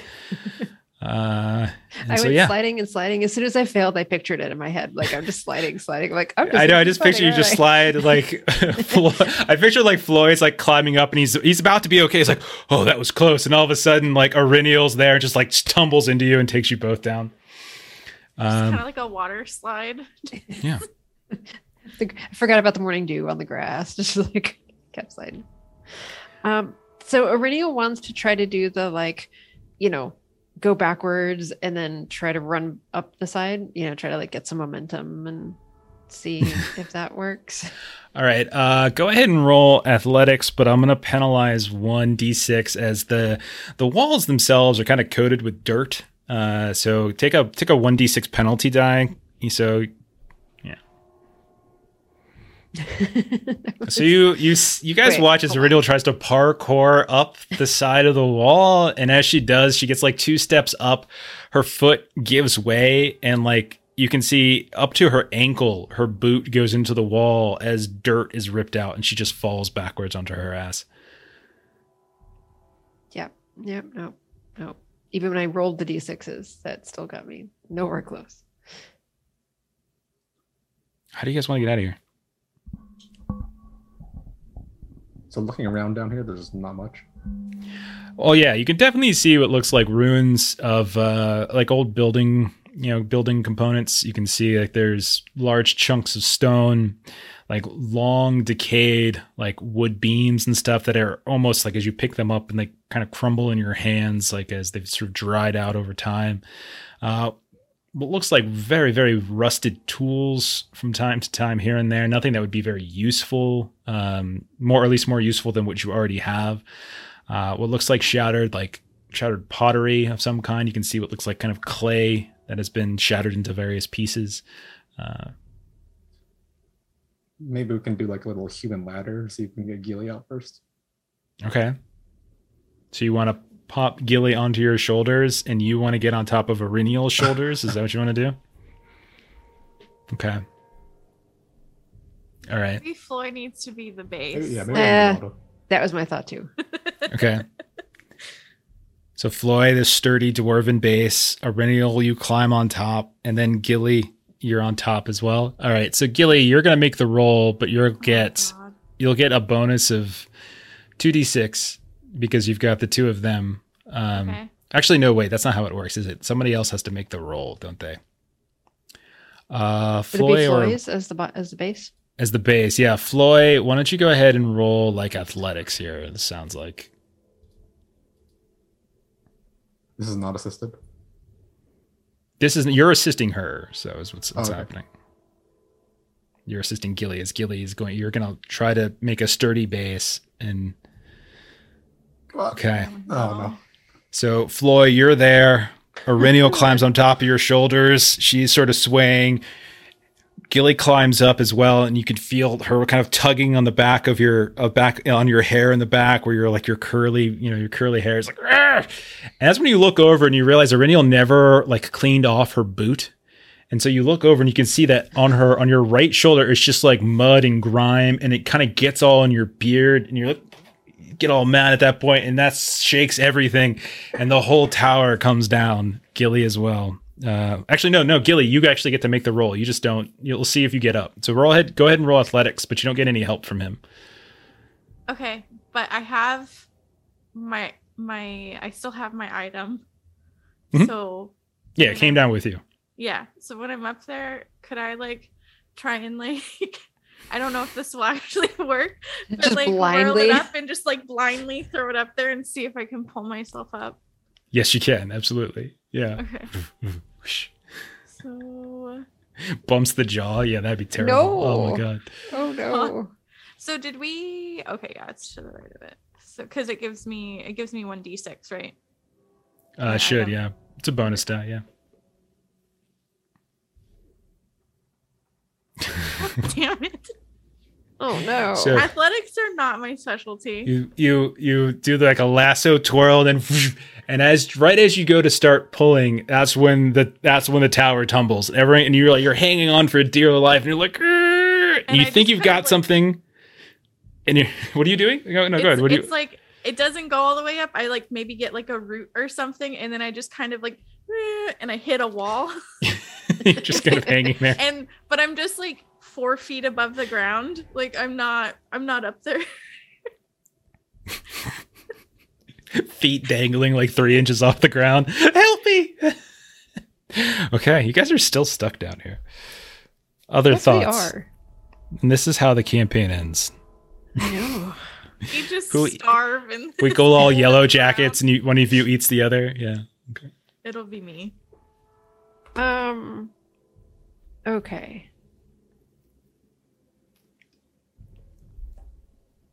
So I'm thinking. You guys hear a crackle, Oh no. and suddenly the rain begins to fall. We're We gonna just drown. wait for the rain to fill us up, and we can just float out. We'll just swim. I like There's it. one way to I do like it. How about I just All start right, like beating Auriniel. the walls down for like make the hole wider, so there's like Yeah. there's enough dirt to climb out. Okay, sure. Give me a roll. Whatever you want. Craft, maybe? Right. Trying to find places along the walls as you're going up. Oh my goodness. Seriously, we can't. Maybe just like collect like some dirt or some rocks, and we'll make like a little pile. guys don't forget, by the way, it's been a while since we played. It's been a couple of weeks, but you can spend hope to become inspired, or you can spend hope to get extra bonus die. If it's applied to one of your distinctive features, you can become inspired, which means you get your 2 bonus die. Don't forget to use your resources here, and you still have 1 fellowship point as well. So there's resources that you could potentially use here. But yeah, so like Floyd starts hammering into the walls here and there, and as he does, stuff just starts to tumble like he intended, but it starts raining bricks and stone on you guys from above, and it becomes kind of this dodge, like you're kind of dodging and moving. That's when you hear the sound as you're hammering into a wall a bit, Floy, and you kind of knock through a wall, and you can see like a hole opens up, maybe about a foot across, and this kind of warm, dusty breeze just comes whooshing at it right into your face, and you can kind of feel almost like a heat unexpectedly hit you. And you hear through that hole, you hear a voice like this from somewhere on the other side of that. Auriniel and Gilly, both of you roll a lore test. Yeah. Let's see. Do we have any bonus die left, or did we use those all up? From last week, I think you're done. Okay. If we do, we have 1 left. You might have 1, yeah. You could have 1. You'll say you have 1. Man, Auriniel, keeping those automatic successes. Auriniel, you would know that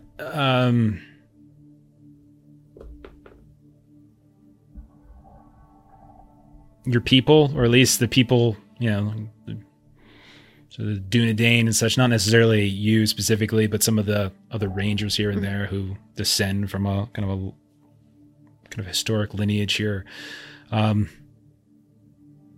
they laid their dead down, it was usually in barrows, like in these mounds. So it wasn't like a graveyard. It wasn't a tomb necessarily. It was in like these barrow mounds and things like that. So it's not uncommon. You're in the hills right now. It's certainly possible you could have accidentally found yourself in some kind of old tomb. Who knows? Oh goodness. Auriniel will just sort of mutter like apologies for the disruption. Okay. You mutter an apology through the... Okay. And Auriniel will try to Auriniel will ask if anybody has a sword. Oh, thanks to old Twitch. A A sword or a spear that I can borrow. Yeah, we got a spear. Have one, right? You got one? Yeah. Okay. So can I try and get an extra dice to just do, because I noticed when Gilly was trying to kind of throw that it kind of landed into the wall and stuck. So Aurelian wants to try to kind of use her sword and Floy's spear to try to get it to stick and kind of climb up that way. So with a little bit of assistance from kind of having an extra. Yeah, I think that sounds great. What's that? Probably athletics. We'll say maybe 2.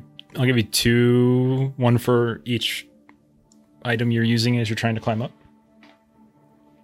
All right. So let's see how that goes. You hear, by the way, Floy, as she's doing this, like the sound of this, whatever. It might just be the wind. It might be something else. Is getting a little louder and closer. So go ahead, Auriniel. Oh, goodness. Okay. So I should have 5d6s. So let's see if this rolls properly. Okay. If it doesn't, you can... Auriniel should be miserable. I like the warning. Oh, because I clicked the wrong thing and it spent to hope. That's why. Because I didn't want to spend hope. I was just trying to get the d6 proper. You're still very successful. And as you're able to, one by one, kind of climb your way up, stabbing into the side of the rock, sword, spear, spearhead, sword, spearhead, sword, spearhead, giving you that extra sturdiness as you use the two, Floyd, Gilly, the two of you watch as Aurenial climbs up the side of this pit that you now find yourselves in. And we'll assume that Aurenial, you probably either have your own rope or you took Gilly's rope and you lower it down. And we don't have to do any more rolls at this point, but one by one, you kind of climb slowly but surely back up. The rain's coming down at this point. There's a little bit of an overcast. You kind of start to back away from this hole in the ground. And that's when you hear a kind of what sounds like clapping at one point. You could just hear a... You kind of look around for it, you kind of scan, and there's other rocks and stuff in the area, a couple bushes here and there, these kind of wiry bushes from time to time. And that's when you hear kind of a voice just come almost out of nothing. You just hear, I would have thought you all grave robbers, but you're much too loud. You make enough noise to wake the dead. And I would prefer that you did not do such a thing this night. They're already too restless as it is. And you still can't kind of catch exactly where it's coming from. And then just sort of stepping out from the side of one of these tall boulders or stacks of rock, almost as if blending into it, you see a man in his 60s, 70s, his hair, this tangled mess of brown and gray. He's got this dark green cloak and kind of brownish armor that seems to be underneath it. Swords, weapons everywhere, dirt on his face, no beard, just kind of these stark blue eyes, and he just looks out at you all and he just says, all right, come, let's get away from here. This is not a good place to linger. Thank you. Talendil? Mm-hmm. He just nods. Hurry now. Let's go. The pony, too. I'll hurry up, get my horse, mellow pony, and I'm following. Okay. So he kind of leads you off a bit and away from that area, and every now and then he kind of looks back over his shoulder. You're not sure if it's whether to just make sure you guys are all following, or... At one point, you get the sense that he's looking beyond you all, to what's behind you or something like that. Yeah. But after about an hour, he kind of parks you within what looks like this old series of standing stones of some kind, almost like a Stonehenge type setup. And you can see that he's got some small little like bedrolls and things that are kind of hidden in a pack that he has tied off into a bush. You still have a fairly good view, it looks like, of the city from here. At this point, the rain is still starting to fall. It's still falling, but it's much darker now. And he's like, all right, this'll be... You can camp here for the night, and then you can return wherever it is you had to go before, but I would kindly ask that you vacate the premises as quickly as possible. Well, actually, where we had to go was to find you. That's what we were doing when we fell down over there. We were actually looking for you. He gets this wry smile on his face. He looks at you, and then he looks down at Floy, and then even further down at Gilly, and he's like, a hobbit, a dwarf, and a ranger are looking for me. Yeah, yes, we come from Oswald Breaker. So, the old man sent you, did he? Well, old man's relative, I suppose. Okay. Out Gilly, with it. Elbows you because you have the note that he gave. Yeah. Oh, right. This is from directly from his hand. And I'll pass it the note. He takes it from you and he goes Dwarf, make yourself useful. Start us a fire. You, little one. If you go down that hill right there, there's some bushes at the base. Berries. Very sweet. Go collect some. Come on, off with you. Let's go. She goes. Okay. So he unfolds this note and he kind of leans up against one of the walls while Floyd's like there making the fire. Periodically his eyes like peek up above the note and kind of look over it. You kind of see him grimace a little bit here and there. Looks at Iriniel from time to time, eyes you up and down. You're not appraising looks, but his face is almost unreadable, right? That's curious. That explains a few things. So why did, As Gilly, you're coming back, you got this like big bowl of like, this big thing of like berries comes up. And he's like, so why did Oswald send the three of you? It's not a kind thing to send children off on an errand like this one. We've actually been quite useful to the folks around Bree and Combe recently. And we're doing what we can to help out. And Oswald really thought that there should be some warning coming up this way with that map going missing and whatnot. Yeah, especially with the hill folk. Messing around with orcs and stuff. They've been cavorting. As like Gilly is like sorting, like getting like twigs and stuff off the berries and stuff. Very useful you've been, huh?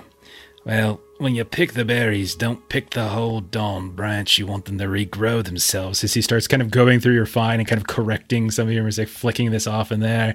And he kind of goes over towards Floyd and he's like, and he kind of shakes his head. He starts putting like this ring around it just to make sure like this fire is going to die out with it. Kind of correcting everything everybody does. Very like curmudgeonly old man, like mansplaining his thing to everybody and sort of not in like a kind of definitely a jerk way, but kind of a. It totally goes over Gilly's head and she just takes it as like useful information. And she's like, okay. And she's like writing it in her notes. You know what's in this note? No, we didn't read it. He speaks kindly of the three of you, actually. Says, you three saved his life. Is that true? That's how I got this, and I've got some, Yeah, No. If he didn't get attention, he would have died. No. Oswald is he's a good man, and curmudgeonly maybe, but not without good reason. Life decided to take his wife just far too soon, I suppose. But he's a very intelligent man, more so than most of the lot who makes up those villages down there. Reads history, love of his. Any of you consider yourselves intelligent folk? we're still learning. In battle, maybe. In battle? Warrior amongst us, this dwarven warrior. Whereabouts you from, dwarf? Blue Mountains to the west? The arid Luane. What brings you to this neck of the woods? Doing work for Baldwin. Called for a favor. Now you found yourself up here. There's not much treasure down there, if that's what you're thinking. At least not the kind that's gonna fill up your vaults. It's a different kind of treasure down there. Story, history, sadness and tragedy. Nothing shiny. Nothing gold. Well, maybe a wee bit of gold. But if you try to go looting it down there, well, we're going to find out just how good of a warrior you are, aren't we? You can tense like it's a very polite threat at you, Floyd. He's like singled you out for this specifically. Well, if you don't want me to go poking, just say so. I think I just didn't I?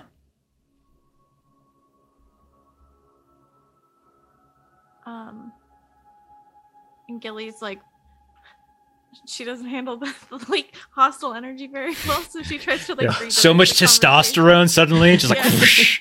She was like, this is weird. Okay. She's like, because Oswald was saying they stole the map of Fornost. Well, according to this, you stole a couple things. Mm-hmm. Drawings, Do you journals of have a folks that guess? used to live within the city. Mm. These are priceless artifacts. I tell him more than once they're probably not suited for just some random bumpkin's home. He should send him over to a proper place like Rivendell. But now, very possessive he was. Now look what's happened. These aren't just some easy trinkets you can replace by wandering into Village Square for the weekend. These are priceless, one of a kind. And his arrogance has led to their capture and their possible loss. But yeah, maps. What Can't say how accurate they were. What would the hill folk or the orcs want with Fornos? Well, it's hard to say, really, to be honest. It's probably whatever's in the Arvaduin's chambers, I suppose. I don't know whether they think there's treasure down there or something. I certainly ain't seeing stones, as I have been there for generations. But likely, whatever they want's in the chambers buried beneath his palace. It's kind of dark now, but you might be able to see it. And he points down to like sort of the center of the city where there's just like this massive rubble as if it kind of imploded upon itself. Yeah, right beneath down that heap, right down there. It's supposed to be some sort of private chambers. Massive library, collection of things, artifacts of sort. Could be that. Probably that. Might be something else. For a time, they occupied the city. Maybe they left something behind, looking to retrieve it. These weren't just your average treasure hunters, grave robbers. If what you say is true, there's some sort of coordinated effort. Less concerned about what they're trying to get and a little bit more concerned about who's driving them to get it. Mm-hmm. Yeah, well, this is not the only strange circumstances and rumours I've heard of late. You, what was your name again? He looks down at Auriniel at this point. Name's Auriniel. You made a range to the Lone Lands. You gazed on the grey waste at Angmar. Have you done any sort of thing like that before? Done some travel, yes. That sounds like a no to me. Well, some of our kin, rumour has it, and I certainly hope it's rumour, a chill wind has been blowing down from the northeast. Apparently, fires glow once more in Condom. Shadows move about in the grey waste. But I've not seen it for myself. I have other duties to attend to, and he kind of nods down towards Fornost. But apparently, word has it, something stirs in Angmar.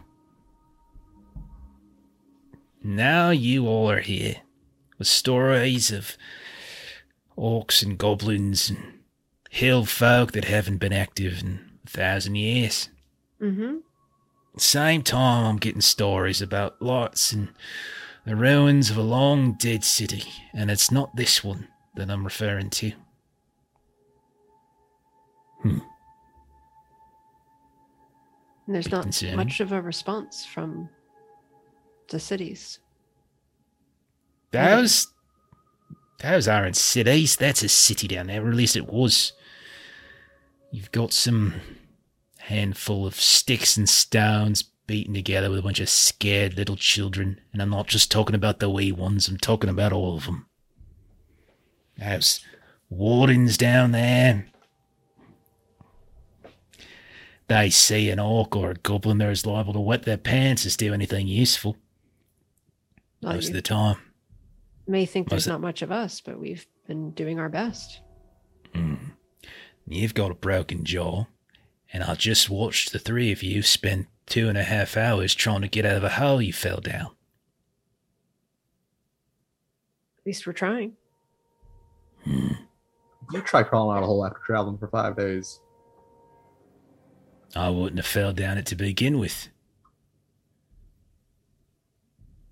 But Well, I'll you take your point. I'll take your point. Don't learn to crawl out of a hole until you fall down a few. Okay, that's probably a proverb in there somewhere.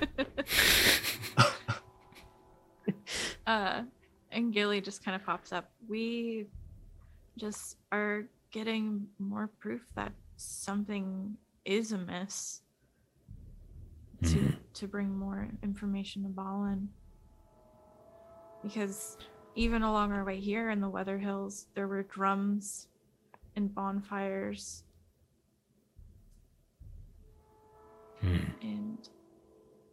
And she just kind of like stops kind of thoughtfully as she like worries her lip.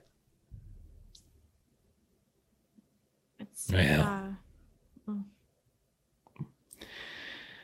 Don't worry, you're fine right now. There's plenty of orcs and goblins off east. Saw them just a few days. Hanging about in the woods north of the Weather Hills. Sometimes at night they go up. Seem to be searching for something. Looking, roaming. Odd behaviour, if you ask me. Then, wait for it. He's kind of like looking down at the town as it's like getting dark. Wait for it. What? And then as he's kind of looking down, that's when you see it. You see like kind of lights begin to pop up here and there, like torch lights. Here and there they go. 4, 5 of them maybe. Might be the folk you helped dispatch. And you can see that there's like people moving about in the ruins. Like you can't see them anymore. You can more just kind of see like torchlight or lantern light. Well, might be the very folk you all been chasing and whatnot. What say we fill our bellies a bit and we head on down there and we ask them what they're looking for. Sound good? Yeah. All right then. How's cooking? He kind of like cracks his knuckles a bit. And we'll go ahead and end it there, I think, for tonight. And then we'll tackle the city of Fornos tomorrow or Oh, next dear. week. And all Let's those not fall in lights. any holes on the way down again. That was- Yeah, I didn't expect that to happen. I was like, oh, Yeah. that's pretty terrible. All right, we'll go ahead and stop there. We're a little bit past our 2 hours, so we'll end there. But I think that we should be able to.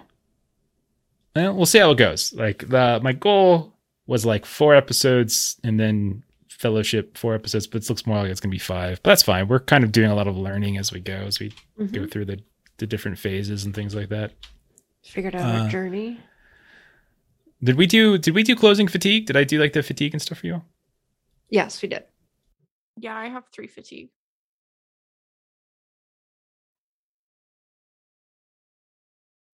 All right. So let's get the hell out of here then. So before we go, for those of you that are still hanging out in the channel and watching, appreciate you hanging out, appreciate you throwing some bits our way, and just appreciate the raid. We will continue this next week. We'll kind of get to the bottom of it. We're getting a random bunch of name drops here and there.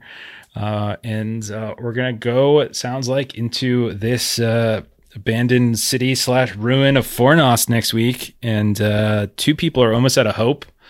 one person already has a broken jaw. So I'm sure this is going to go great. And you've got, but at least you got like this jerk old ranger with you that might help you, or he'll just leave you the minute you fall into a hole. Yeah. But now we know how to get out of a hole. Swords and spears. Okay, fair enough. Swinging our way up. So let's see what's next for us. Monday, we're going to be back on this channel playing Alien. So we've been off from that for like a month. So we're going to get back to that. We're closing down at the end of chapter 3, our Marine chapter. So that's going to be pretty close. Could end on Monday. But likely it might take 2 or 3 more sessions. So we'll see. Then next Friday, I think we're going to be able to start up the final chapter of our Impossible Landscapes campaign for Delta Green. Yay!